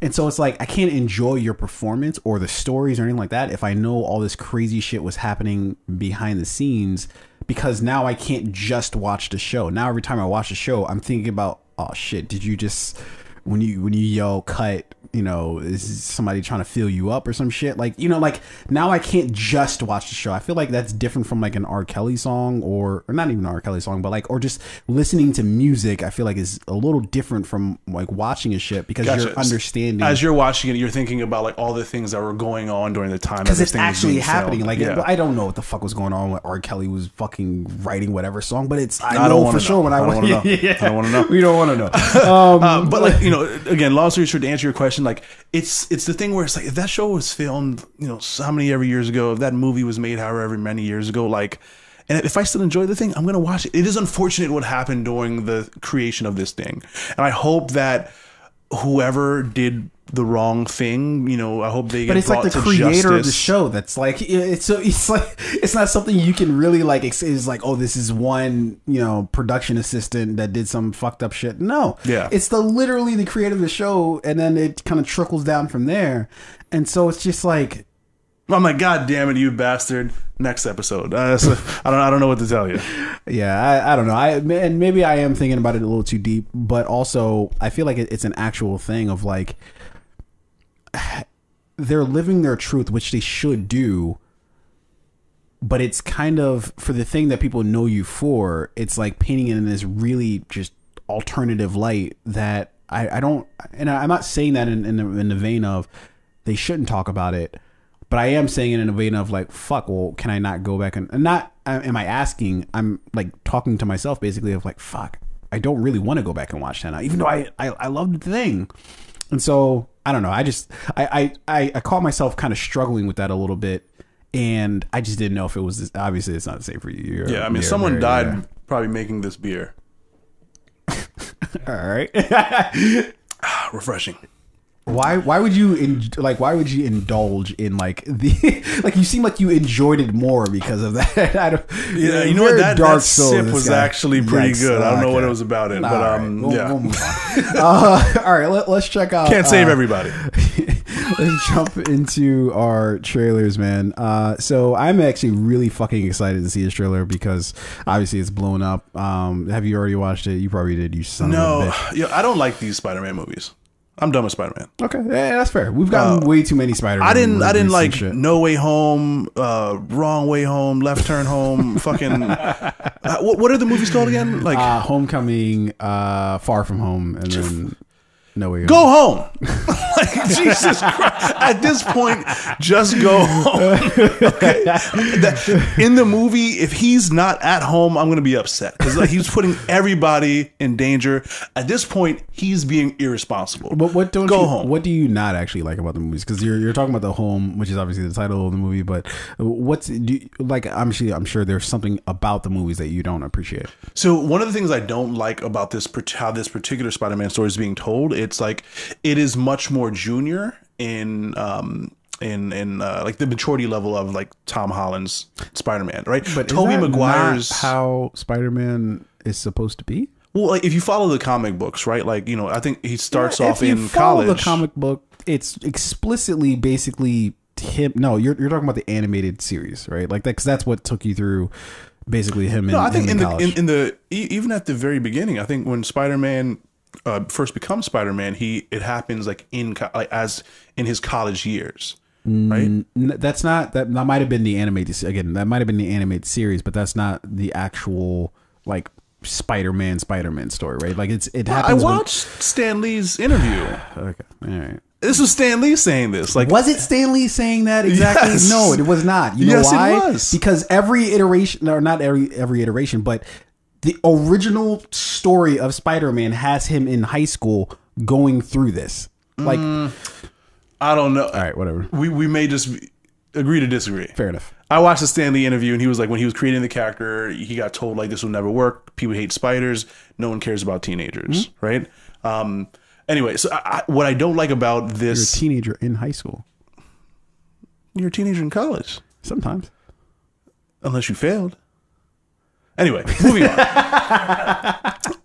What I don't like is like Tobey Maguire's Spider-Man seemed a little bit more older, a little bit more mature. There was like, you know, sure, there was a relationship with Mary Jane and then all of those things, but like there was also like a sense of like, I've got responsibilities now. I've got to, like, you know, with great power comes great responsibilities, and I have to like rise to that occasion. I think Uncle Ben being there kind of like inspired him to like do more and like be greater, right? And I like that storyline. What I don't necessarily like about this particular storyline is this movie is very much about like Tom Holland always like jeopardizing, you know, kind of putting like, not necessarily intentionally putting people in danger, but is like, it's just about like him and his relationship with Mary Jane, and then like he's just like going above, you know, he's putting everything else, all the other important things behind his like saving Mary Jane and their relationship. Isn't that the whole idea of basically of Spider, or not just even Spider-Man, but like of superheroes altogether, of them basically just I kind of just want to just be a normal person. I just want to like live a normal life and fall in love. And not, you know, Captain America, he went into the ice 70 years ago. Yeah, but actually that was the same thing, right? Like if we're looking at his relationship with Peggy Carter, right? Like he literally went back in time for her. Very literally. True. So I feel like, you know, and I think that's why I appreciate Spider-Man stories, because and that's why I appreciate Tom Holland's iteration of Spider-Man, is because it really does explore what it's like to be a kid and have all this fucking responsibility thrusted on you because of the thing you're capable of doing. And it's it very much is a quintessential question of, do you owe it to society? Like he says, you know, when we first see him in Civil War, you know, if you have the ability to do something and then the bad things happen and you don't do anything, well, they happen because of you.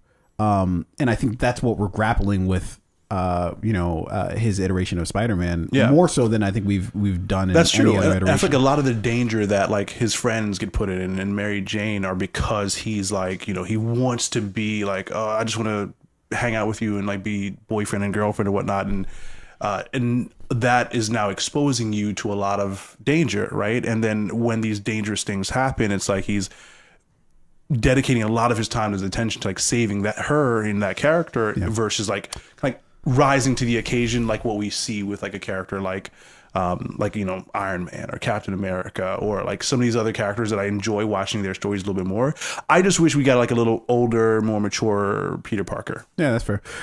So Spider-Man No Way From Home, this is the second trailer to drop for it, and basically the story here is by the end of Spider-Man Far From Home, everybody knows that he's Spider-Man, right? That I think Mysterio basically lets everybody know that, hey, Peter Parker is Spider-Man. And so Peter links up with Doctor Strange to like do some sort of hokey spell or some shit like that in order to make everybody forget. Goes haywire, and boom, we get some sort of multiversal action here. So this is directed by John Watts and written by Chris McKenna and Eric Sommers, and obviously stars Tom Holland, Zendaya, Benedict Cumberbatch, and of course the very lovely Marissa Tomei, the best Aunt May ever.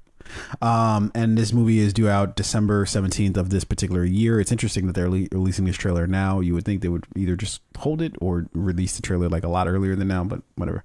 Either way, I'm very excited to see this. Yeah. Without further ado, hit us.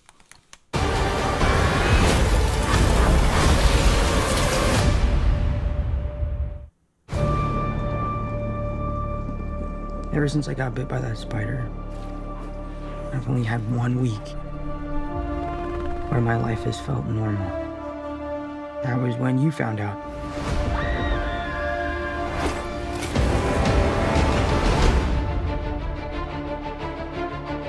botched that spell where you wanted everyone to forget the Peter Parker Spider-Man. We started getting some visitors. From every universe.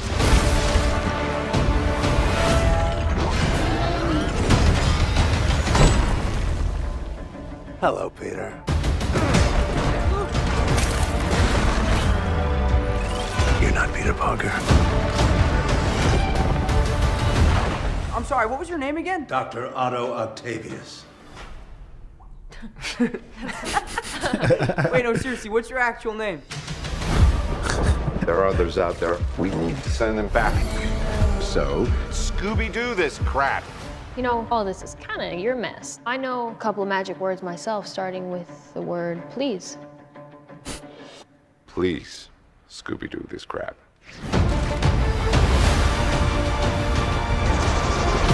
You're flying out into the darkness to fight ghosts. What do you mean? They all die fighting Spider-Man. It's their fate. I'm sorry, kid. Yeah, me too. Don't.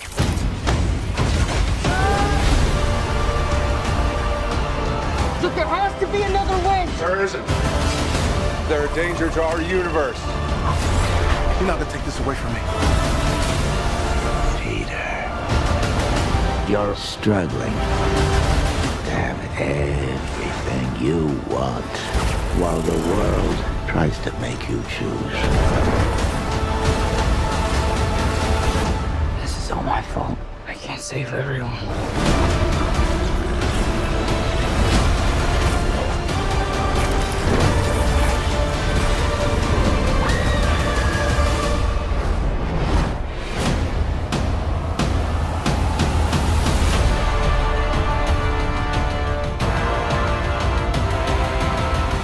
What's happening? They're starting to come through, and I can't stop them. December 17th, exclusively in movie theaters. Tickets on sale November 29th. Okay, guy. I didn't need that. Like, okay. I was already going to go see the movie. Yeah. And I don't even like Spider-Man. But I was already going to go. It was just, I get it. Like, it's the big bad. I feel like the first teaser and the trailer that we saw was like enough. To your point, with this movie coming out December 17th, which is like literally just 30 days from now, why? I feel like this trailer was poorly timed. Either you should have released this sooner or just hold on to it. And, you know, the buzz is already there. It's a Spider-Man movie. People are going to go see it. I don't get why they released this trailer. Yeah, I think they released it because maybe they were trying to. Apparently, there's so much stuff with the film that we didn't get with the trailer. So many little secrets and cameos. Like, it's pretty well rumored that Andrew Garfield and Tobey Maguire are going to be back as which was Spidey. confirmed in this trailer. Was it? So you remember that point where Dr. Octopus has like Peter up against a wall upside down and he takes off his mask and he says, "You're not Peter." No, that's the acknowledgement that there are other Peter Parkers out there, but that's not like they're going to be in the movie. And there's a scene in the trailer where there are apparently like two Spider-Mans. It's like when Sandman is creating that like whirlwind. In that shot, there's apparently two Spider-Mans. Fair enough. All I'm trying to say is it's rumored that it's not because Andrew Garfield has gone out of his way to say, I am not in this fucking movie. Stop asking me. I don't care about your questions. I am not in this movie. Okay. He's literally gone out of his way to state this. So anyways, I think it was necessary in the sense of, you don't want to release that too early so people dissect it 18 ways, from Sunday and are able to figure out exactly what the fuck's going on based off of this and that. You want to release it closer to the movie coming out so that you're not kind of kneecapping yourself with the movie itself. I thought that on its own, regardless of the time that it was put out, I thought that was a good trailer. I felt I felt a narrative being drawn that Peter's trying to save everybody and he's just not going to be able to do it. He's going to have to make a choice on who he saves. And does he sacrifice Mary Jane in order to save everybody else? Does he sacrifice everybody else in order to save Mary Jane? Does he just save himself? Like, he's going to have to make choices here. And I think that was conveyed very well in the trailer that I didn't get from the other trailers. Like I thought the teaser trailer that we got was just about him fucking up the multiverse, which I think this creates more of a narrative, right? That we're going to see with him. I enjoyed it. I thought it was a good trailer. I've actually not hated this iteration of Spider-Man, and I think that this will be a nice sort of cap off for the trilogy. I still think Tobey Maguire's first two films were the best Spider-Man iterations that I've seen. Now, it's interesting that you say the first two films, because I feel like those were the ones that didn't, maybe you could argue the second one more so obviously than the first one, but those actually didn't have a lot to do with him growing up, quote unquote. Like, it was the third one that was like he was dealing with some pretty adult shit. Yeah, for sure. Yeah. That's, obviously it's like 7 years in to him being like, but like, at least in like the first, and not even to put these movies against each other, I'm just saying those are my favorites, sure. Right? I think the stories that have been told in like Tom Holland's Spider-Man, I haven't particularly enjoyed the storyline. The action, the suit, they've been funny and witty and interesting, and like the last film with Mysterio, the visual effects were insane. I still go back to the fact that I don't particularly enjoy the storyline, and I do hope that like in this film we're gonna have to see him like kind of grow up and make some more mature decisions, right? Yep. Like you said, he can't save everybody, so what is he gonna choose? Is he gonna choose like, I just want to live my personal life, and even if that is at the expense of a lot of other people that I care about that need my help, or do I have to become an adult now? Maybe my personal life suffers, but I keep the city safe. Either way, we'll find out December 17th. Yeah. Let's jump here to our second trailer, Moon Knight. This was directed by Jeremy Slater, or created by Jeremy Slater, and multiple writers, because it's a series. And this tells the story of Mark Spector, who is a former CIA agent whose life is saved by the Moon God. You guys are gonna have to forgive me here. Khonshu, I believe that's pronounced. But obviously this is starring Oscar Isaac. I fucking love him. Ethan Hawke, Gaspard Ulliel, I believe that's how that's pronounced, and May Calamoe, who among others. And this is due out in 2022. Don't know exactly when, but at some point in 2022 we're going to get Moon Knight. Let's check out this teaser from Moon Knight. I was the best in what I did.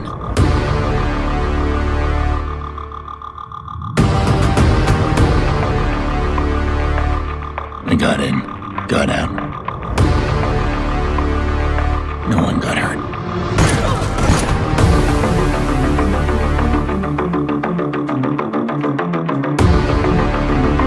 Until I discovered something I was never meant to see.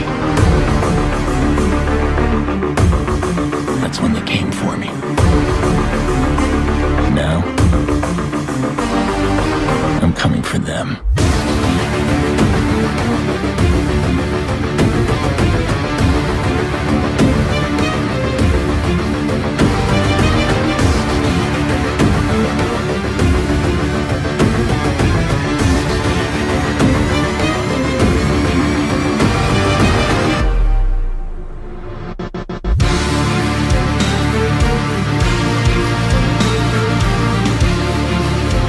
There is more to the moon than childish stories.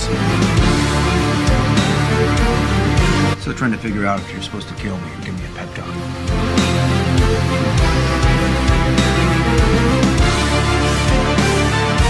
I, the moon's knight of vengeance, must carry out your luminous will.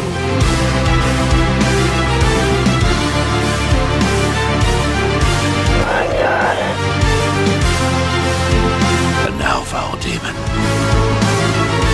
face the vengeance of the Moon Knight.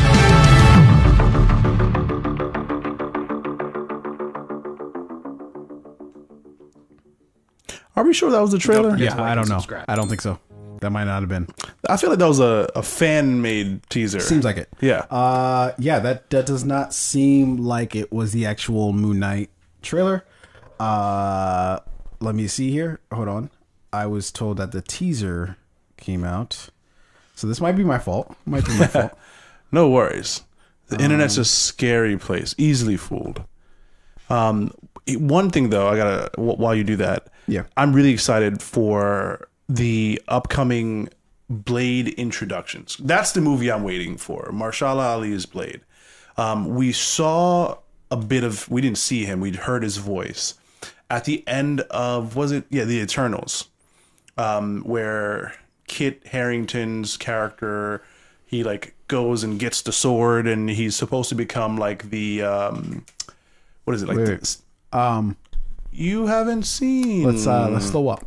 Let's slow up. Okay, so this is the second time Blade's character has been introduced, and if you follow the comic books, Blade and the Moon Knight, they sometimes work together, and we may also see Blade in Morbius, because if you follow the comic books, Blade, we're definitely not going to see Blade in Morbius. We've had this exact conversation. We have. I hope they at least fucking hint to him or something. We may not see him because I know they're Marvel rights and Sony rights, but I hope they at least like acknowledge that relationship to Blade and Spider-Man and all that shit. Yeah. I can't wait to see Mahershala Ali as Blade. But as far as this Moon Knight thing goes, obviously we did not see the trailer. I think it was a teaser that got put out by Disney Plus Day or whatever it's called. I could try to set it up, but it's like 30 seconds long. I'm seeing. Is it worth it? Let me know. Is it worth it to pull it up and for us to react? The actual teaser? Yeah. We got more show to do. Yeah, let's just move on. Let's move on. We might try it next week. That was my fault, my mistake. I have the wrong link. In any event, we'll move on. Hey, look, we can't be perfect all the time, guys, okay? Yeah. I mean, look, I just want to say, even Kobe missed sometimes. I was watching that. Yeah. And I really wanted to comment, this fucking sucks, and this is why I don't watch any Marvel movies. Yeah. And then to come to find out, this is not the real. No, the Moon Knight. This looks like it's going to be a really dope story. I mean, one of the big villains in this is rumored to be like Dracula. Ethan Hawke is making his MCU introduction. It has Oscar Isaac. I'm going to watch. And enjoy it. The boy hasn't missed. Never has this dude missed. Addy, I know you say you have a lot of hot takes. Have you ever watched an Oscar Isaac movie and you're like, yeah, what's the that indie one with the robot chick? Is he about to say through his lips that he didn't like Ex Machina? No, I loved it. Oh, okay. You asked me if I ever watched any movies. I was about to be like, Machina was fucking awesome. You know what, Addy? It's been fun working with you, but get the fuck out, all right? Send me my chicken and mail. Jesus Christ. No, okay, yeah. All right, I thought you were going to go in the opposite direction. Ex Machina was fucking awesome. Yeah. Incredible movie. And the fact that they filmed portions of it on black magic cameras for that kind of a movie, I loved it. Yeah, it was incredible, dude. There's never been an Oscar Isaac thing that I've seen or I've been like, that wasn't fucking dope. It's never happened. You know what I mean? So I am very much looking forward to Moon Knight, and just to see him pummeling the shit out of people, because apparently that's what Moon Knight does. He doesn't really ask questions too much. He just beats the shit out of people. He's a darker character in the MCU. Yeah. Side note: do you know how good it must feel as a director when Oscar Isaac signs on for the project? Oh, you're like, oh my god. You were like worried, like this might be it for me. This is my last leg in Hollywood. If I don't do great in this movie, I may never get hired onto another project again. And you find out Oscar Isaac signed on. You're like, honey, the house you want, let's get it. Let's put in the offer today. 100,000 above. Get rid of that. What is the low grade champagne? What is this shit? You Andre? Was that Andre? You drinking the Andre? No, get rid of that shit. Send the expensive bottle. I'm paying tonight. Let's pay VIP room at the whatever fucking club is. Let's pay those prices for it. Send more bottles. Yeah. Anyways, we'll get at the real Moon Knight trailer at some point in time. But let's move on here quickly so we can move past my blunder. So it was rumored, or not rumored, coming from his own lips. Apparently, we're in this space now where we're talking about, who's going to play Bond? Who do we want to be our next Bond? Daniel Craig just had his last iteration of Bond as with No Time to Die. Have you watched that yet? No, I'm not. I still need to see it too. So it's Daniel Craig's last turn, and everyone's like, who's going to be the next Bond? Well, apparently it might be the great one for the millions and millions of the Rock's fans. Do you remember that from back That was in the day? very good. That was a really good Rock impression. You did well. Man. That was really good. I fucking love The Rock, man. Give him some bombs or some. That was very good. Yeah, look, dude, I fucking love peak Rock was like 99 2000 Rock. That was peak Rock. Everything we're getting now is a little watered down. It's a little sloppy. Not sloppy, but just not my favorite Rock, right? Like yeah, I mean, he's evolved from being like the wrestler where you have to be that like showman, right, to being like an actor where you got to be like a storyteller. I hate it. I want him to go back to being peak Rock because he just did. Everything he said was fucking golden. You know what I mean? Yeah. From the Rudy Poo candy ass to just everything. You've got the voice fluctuation down too. This is really good. I watched a lot of wrestling. Yeah, this might be your thing. This might be my thing. Just going around doing Rock impersonations. Just do it. What money? Wherever Starbucks, the toll station where she asks you for, like, oh, would you like ones back, or you're like Faj? It doesn't matter how much change. Bro, yeah, this is your thing. Yeah, so The Rock apparently is throwing his hat into the ring for playing Bond because apparently his grandfather Peter Maivia was actually a Bond villain, or I guess at least a henchman in You Only Live Twice. And so he has a little bit of a connection to the Bond franchise. So this is a direct quote from Rock. He says, "Yes, my grandfather was a Bond villain in You Only Live Twice with Sean Connery. It was very, very cool. And I would like to follow in his footsteps and be the next Bond. I don't want to be a villain. Got to be Bond." Now, I will say up front, that is preposterous, okay? On just like every front, right? Your grandfather was a henchman in You Only Live Twice.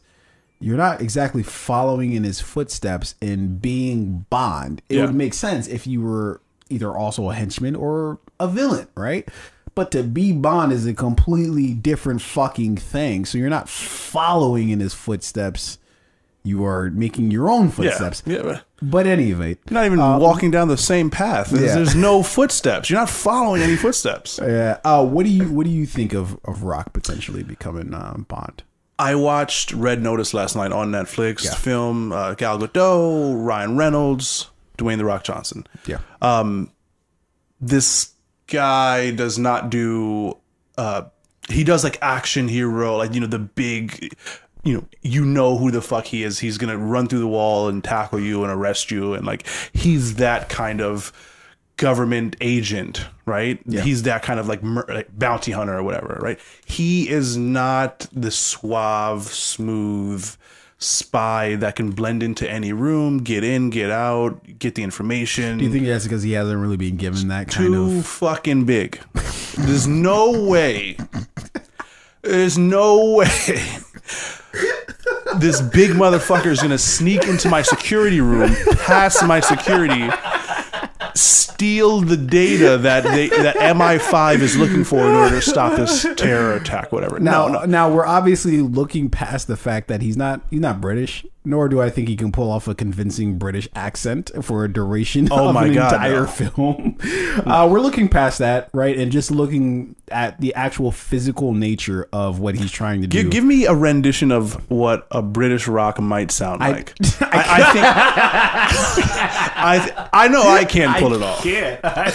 I in my brain explodes every time I think of trying to do that because I don't even know what the fuck that sounds. Because you know how The Rock talks, right? He's very. I was walking down the street the other day. One of my fans, she loved me. She's my biggest fan. She wanted to take pictures. She's a fan of mine. So, like, he talks like that, right? Yeah. So give me like a British. No, literally, I'm in my brain. I'm trying to be like, okay, how can I believe in work? You. We watched the whole season of UK Love Island. I know you got. Just take UK Love Island. Dude, I understood a fourth of what they were saying behind their. I don't even know what the fuck the phrases are anymore, but like, there's no iteration of The Rock playing some sort of international spy that I think like works like in terms of the Bond. Now, obviously, if you were trying to go in a completely different way with Bond, cool.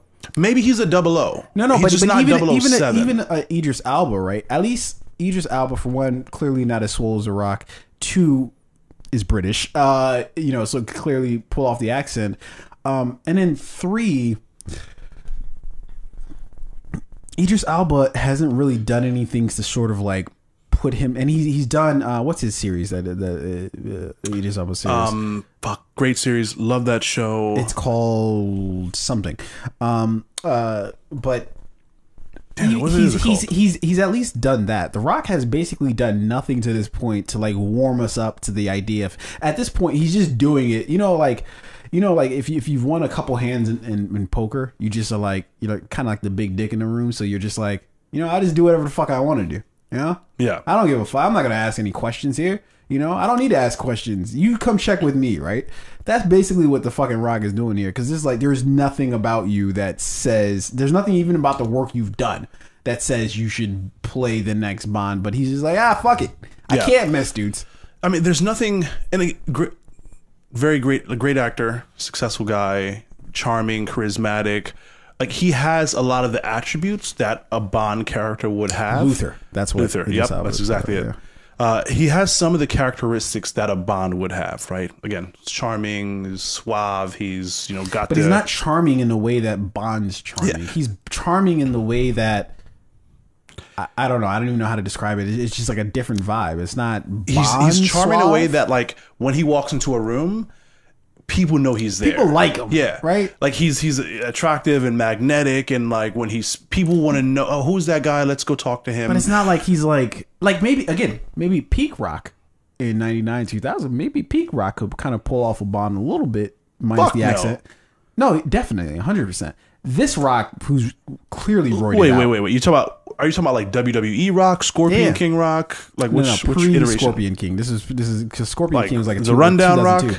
No, this is before Hollywood Rock, right? This is before we got Hollywood Rock. You talking about University of Miami linebacker Rock? No, I'm talking about 99 to 2000 Rock, where it was like he was at the apex. Yeah, I know. he had a window there. Yeah, I don't know. He had one window, and he passed. So you're talking about Wrestler Rock. Wrestler Rock. So this is when this was when The Rock blew up as a wrestler, right? Or when he changed his name from like Rocky Maivia to The Rock, right? Yeah. That Rock might have had a shot at this. Rock now? Fuck no.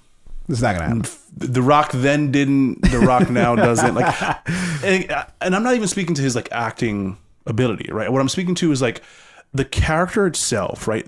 That they're a spy. They've got to be able to blend. They've got to be able to. That's what I'm saying. In. But this is before we got Swole Rock. Swole Rock really didn't hit the scene until kind of around the Fast and Furious, when he got involved with Fast and Furious. That's when you just saw The Rock like, this is a mountain. I don't know what the fuck happened to I remember when he got off the plane and he was like Hobbs. And yeah, it's like, what happened to you? Did he eat Vin Diesel? But no, again, I just don't see it. Like, the character just won't fit. Like, he does not come off as like this international suave spy. He's too noticeable. He's too big. This is just not the role for him. I think he could play a 00, maybe just not 007. Maybe he's a part of like MI. Maybe he's in the movie. He's a part, but like, he's not going to be Bond. He's not gonna accept and that. he's not going to want to take a unless he's top role. billing. He's not going to fucking. Yeah, he's not going to go for that shit. So yeah, I think we you know, just, I appreciate you. It's like when I apply for a job that I don't qualify for. You know, so I know I'm not going to get it, but maybe I'll get a call. Yeah. Maybe somebody will call me. Yeah. So who is it? The director of global marketing? Like, no, I'm not there yet, but I'm going to apply. See, now you're just outing yourself. At Netflix, I have no digital streaming experience. You could have put that into the ether of like, yeah, no, I can do that shit. Easy, but you just told yourself that was unnecessary. No, but I'll still apply. You mean who should be? Yeah. Who's your guy? I don't think I have any. I don't think I care. At this point, I don't give a shit anymore. It'd be cool to see Idris. I don't even care about that really. I don't give a fuck. Honestly, I think I'm done with Bond. I don't think I give a shit about Bond anymore. Now, if Oscar Isaacs pulls off a Bond, you're gonna watch it. I'd take that in a heartbeat. Yeah. That'd be Give me an Oscar Isaac. Oscar Isaac, Lakeith Stanfield, the dude Madden, the dude from Game of Thrones. Game of Thrones. He was in Eternals as well. I think he'd be a good Bond. Yeah. There's a lot of people who I think could play a good Bond. I would like to see someone different, maybe not like another white man, but like, even if it is another, like they'd have to do something. They'd have to basically do what they did with Daniel Craig's Bond, but do it way more explicitly of creating an actual like narrative for Bond, right? This whole one-off movie, nothing really ties together situation. How am I supposed to care about this? It's just, okay, he's another womanizer in this movie and he's just sleeping with a bunch of women and killing a bunch of dudes in foreign countries and that's it. Like, there has to be something else to that. And that's what I appreciated about Daniel Craig's turn as Bond, is that they tried to do some different shit with it. Or at least tried to tell some sort of coherent plot. Yeah, throughout the whoever becomes the next Bond, it's got to be like a 3-part thing, right? Like 3 films. Like, they're not going to sign. You're signing on to tell a story. What the fuck is this? Like, is this for Spider-Man? They've had longer runs than just one movie. No, Andrew Garfield had 2 movies, right? Tobey Maguire got 3. Should have been 4. But Andrew Garfield had 2 movies. Yeah, ew. There's the Amazing Spider-Man, the Amazing Spider-Man 2. Neither of them were amazing. That's fair. But yeah, at this point, I think it's time to just either retire Bond or just do something radically different with him. Like, because I don't really care about another one-off movie where he just does a bunch of dope shit. And maybe in the next film, Bond is like the bad guy. I'd love to see something like that. That's a fucking idea, right? Like, maybe they never do it. They'd never do that. They never have the fucking cojones to do that. Yeah. But to see it from somebody else's perspective, instead of just Bond's perspective, I think that would be We've dope. seen in Skyfall, right, where Javier Bardem's character, who used to be... they've done this whole thing. Yeah. Every third Bond is like a former double. Used to be crazy. Bond. It's basically it's a recurring thing with Bond. Yeah. Then I had sex with a coworker, and I was forced to leave the job. Now I'm vengeful. I'm going to take down all of MI5. It's like, sir, you know you shouldn't have done that. Yeah, I don't think that's a necessity. Like, it's called sexual assault. You can't do that in the workplace. Not even at MI5. That's why you lost a job. You're really trying to destroy everything because you did something wrong. Yeah. That's what did we talk about earlier? That you did the wrong shit, and yet you're trying to fucking act like no, it's all right, guys. It's cool. Like John Gruden is trying to sue the NFL. Sir, we saw the emails. Yeah, but his point is that we saw the emails. This is like, probably shouldn't have seen the emails. Yeah, well, I have the right to be racist in private. I'm sure that's in some sort of court filings. It probably is. It probably is. The judge overseeing the case is the judge overseeing the Kyle Rittenhouse case. Let's move on to our fourth story here. So we're going to talk about. Look, man, we talked a little bit earlier about how much should we know about shit behind the scenes, and I think that. Of either show or movie, and I think this comments by Chris Tucker about why he isn't in the subsequent Friday sequels. I didn't really need to know, I'm not gonna lie, definitely curious, because it's like he was kind of the best part of Friday. I think we can all agree that Smokey, the original Friday, does not work well without Smokey. He just makes every scene better, right? And you really felt sort of, whether him and Ice Cube are actually friends, no fucking idea, but you felt like they were fucking friends. It felt like your homie from down the street, you know, whenever you saw them chop it up. So in a recent interview, he basically says that the reason why he didn't want to play Smokey anymore was because, for one, it was his choice, and then two, he didn't want to, you know, it was because of all the weed, that he didn't want to become like the weed person. I got some issues with this. I got not issues in terms of like the sentiment of it, but I've got some additional questions, right? Some follow-up questions here. Yeah. Like, one, cat's out of the bag, dude. You played Smokey. Like, it's whether you play Smokey in additional sequels or not, it's Friday's that fucking popular where that ship has fucking sailed. Like, I don't know how to tell you this, but we can go back and rewatch the movie. All right, that's how movies work. It's not a one-time thing. We can go back and watch the fucking movie. So for the rest of the time, you're not only going to be Smokey or the character you played on Rush Hour, you're going to be that character. Like, we can go back and watch the shit. So okay, that's to me, that's weird.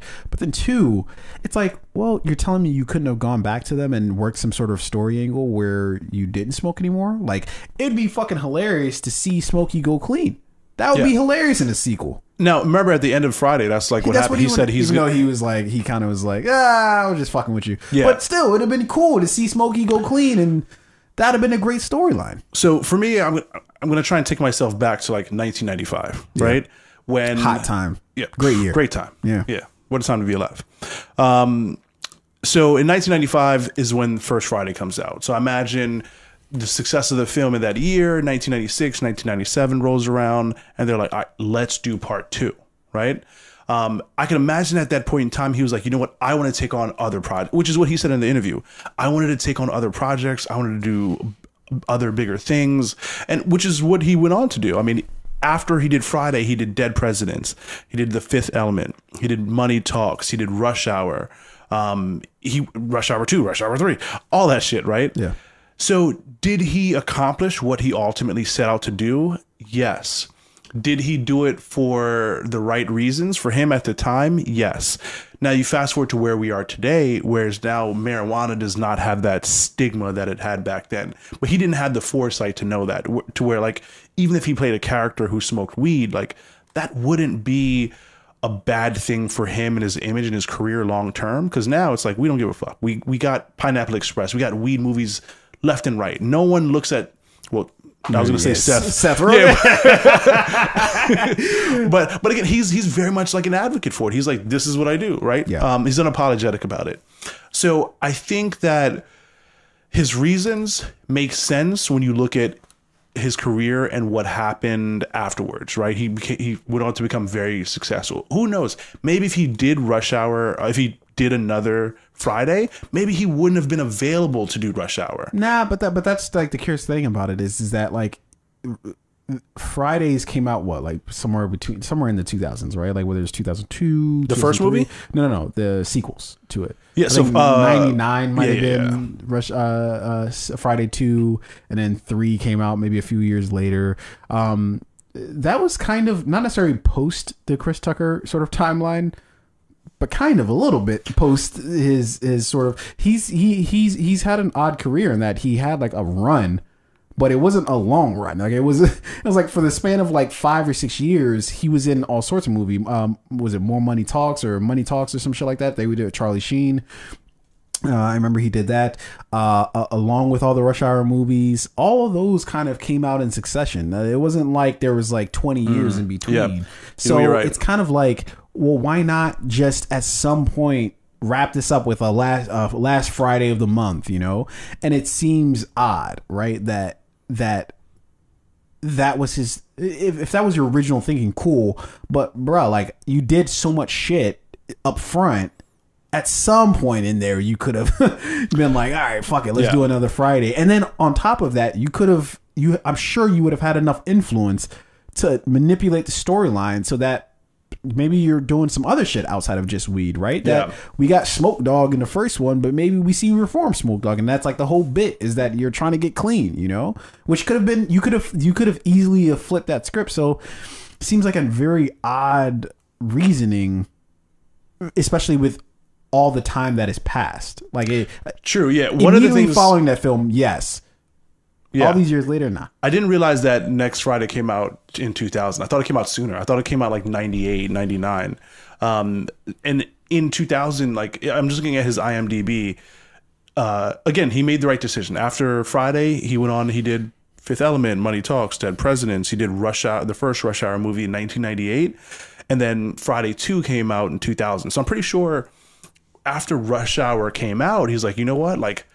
This movie was very successful. Like I can do Friday 2 would be even more successful after Rush Hour.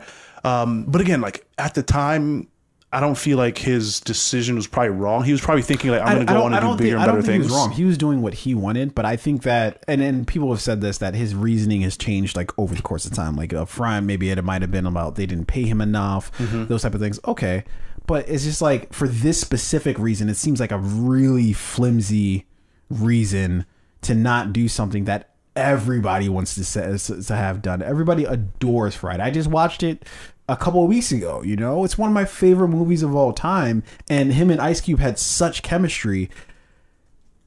It's just like it was always impossible. Like I appreciate Mike Epps, love Mike Epps as, but it was just never the same. You know what I mean? And so I don't know. I'm not faulting him. I'm not being like you're a piece of shit or anything like that. Clearly, like that, it's not that serious. But at the same time, it's kind of just like, I don't know, dude. You're saying something that I don't think is like there's ways around. Like if you actually wanted a way around that, you could have found a way around that. Yeah, like, and even if he signed on to the project, he could have probably dictated like, hey, I'm filming something right now, but like we'll pick this up afterwards. And I'm sure they would have accommodated. Yeah. I think he may be able to explain it away all he wants, but I feel like that might be one of the things that, like, in time he ultimately regrets. Like, you know, I had my reasons when I chose not to do the project. I think he had a successful enough career where I don't think he really will like give a shit. Like, I think he like between all the Rush Hour sequels, between Fifth Element, between Money Talks or whatever, like he's had a very but it is one of those things that will follow him. I feel like, you know, the rest of his career, people are always gonna be like, but it's I wish you would have did part 2. Sad now, right? Why didn't you do part 2? We already lost John Witherspoon, so it's like it's kind of like the window is kind of, and Ezel, I forget the comic's name, he passed just recently. Yeah, so there's no, you know, they did next Friday after next. Why I think there's been planning for years to do Last Friday of the Month, which I feel like was the one that they were you know, going to try to bring everybody back for,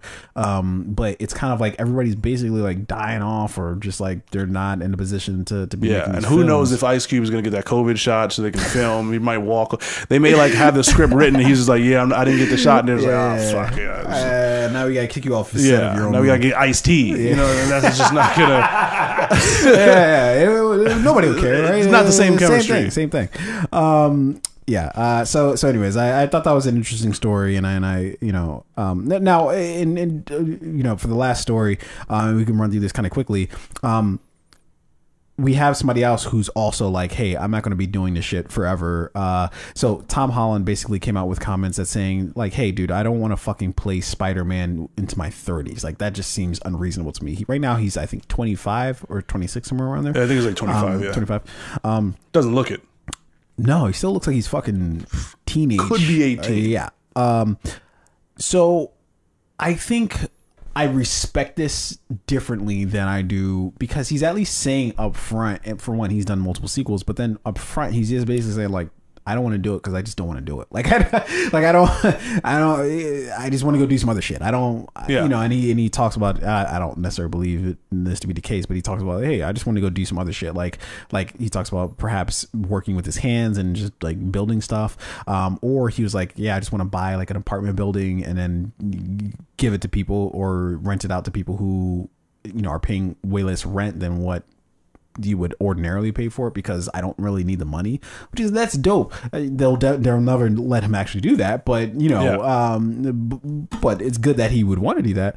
But I say all that to say is I look at that different than somebody like Chris Tucker because it just seems like he's just kind of being honest about like his reasoning. You know what I mean? Like, and obviously the money thing's probably a little different, right? Like I'm sure he got paid. Yeah, the money he's gotten for all the Marvel appearances and Spider-Mans he's made. So he'll be fine. Chris Tucker's money, right? Especially for that first Friday movie. But you know, it's not like he's like, you know what? I don't know, scheduling conflicts and things, and I don't know, really be only known. It seems like it has less to do with the fact that he'd only be known for Spider-Man and more to do with that he just doesn't. He just wants to do other shit. Also, like, this comes as no fucking shock. Yeah, like no one wants to see you be Spider-Man when you're 30 anyway. Like the character apparently you're like, I want to see him when he's all mature, and I want to see like a college more of like in a colonoscopy. I want to see more of like you know, a college age Spider-Man, like, you know, maybe like in, you know, towards like graduation, like becoming an adult and like leaving this, like, you know, this being a student world, and like I have real responsibilities now. I don't want to see you know, cutting the grass Spider-Man. Like I don't want to see him that old, like, you know, mowing the lawn. Now he's married with 2 kids. Like, damn, do I save the city or do I pick up the kids? I don't want to see that Spider-Man. So yeah, 30, definitely. I think like 25 is the cutoff. Like this is good. Now let's like retell the story in a different way. Yeah, Disney or Sony, Hollywood is basically like the mafia, right? Like you're not out until we tell you you're out. Okay. Yeah, but I think you know what? I feel like they're probably happy he said this. They're like, oh God, we were going to send you we were going to let you know, but thank you for letting us know. Fuck no. You know how much these Spider-Man movies are making? Well, a clip? Sure. But again, fuck that. It's not really about, you know, the Spider-Man movie is going to do well. Granted, I think Tom Holland has done about the money, the best job, but it's like about the money. Every 3, 4, 5 years, there's always gonna be like a new young actor who could like step into the role. That's fair. Right? Can you tell me what Hollywood appreciates more than anything else? Tell me the one thing.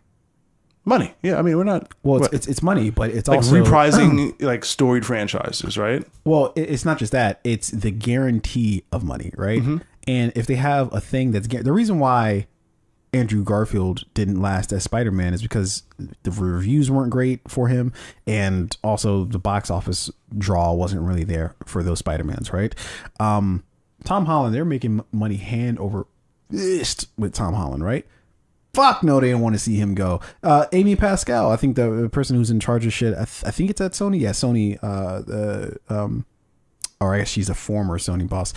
She said basically she was like, "Yo, we're gonna make 100 of these bad boys," and Tom Holland was like, "Nope." You know, so there's just no way that they'd wanna on their end be like, "Oh, we'll let you go." Fuck that. Yeah, we can bank that. Like we can ship this with that blind. We don't story. Don't need no fucking story over here. Just put a poster up with Tom Holland with half the mask ripped off and fucking shooting spider webs. Yeah. Immediately that shit's doing a bill. It's hard for me to believe that like even Sony or Marvel, whoever the fuck owns the rights to it, in the next 5 years when Tom Holland's 30 would want him to still be in that character, because it's like, I'm confused as to why you're thinking not. Like it's confusing. I mean, because the story, right, still has to be believable. Like the person playing the character still has to fit the character. Tom Holland's 25. He could play a 16-year-old right now.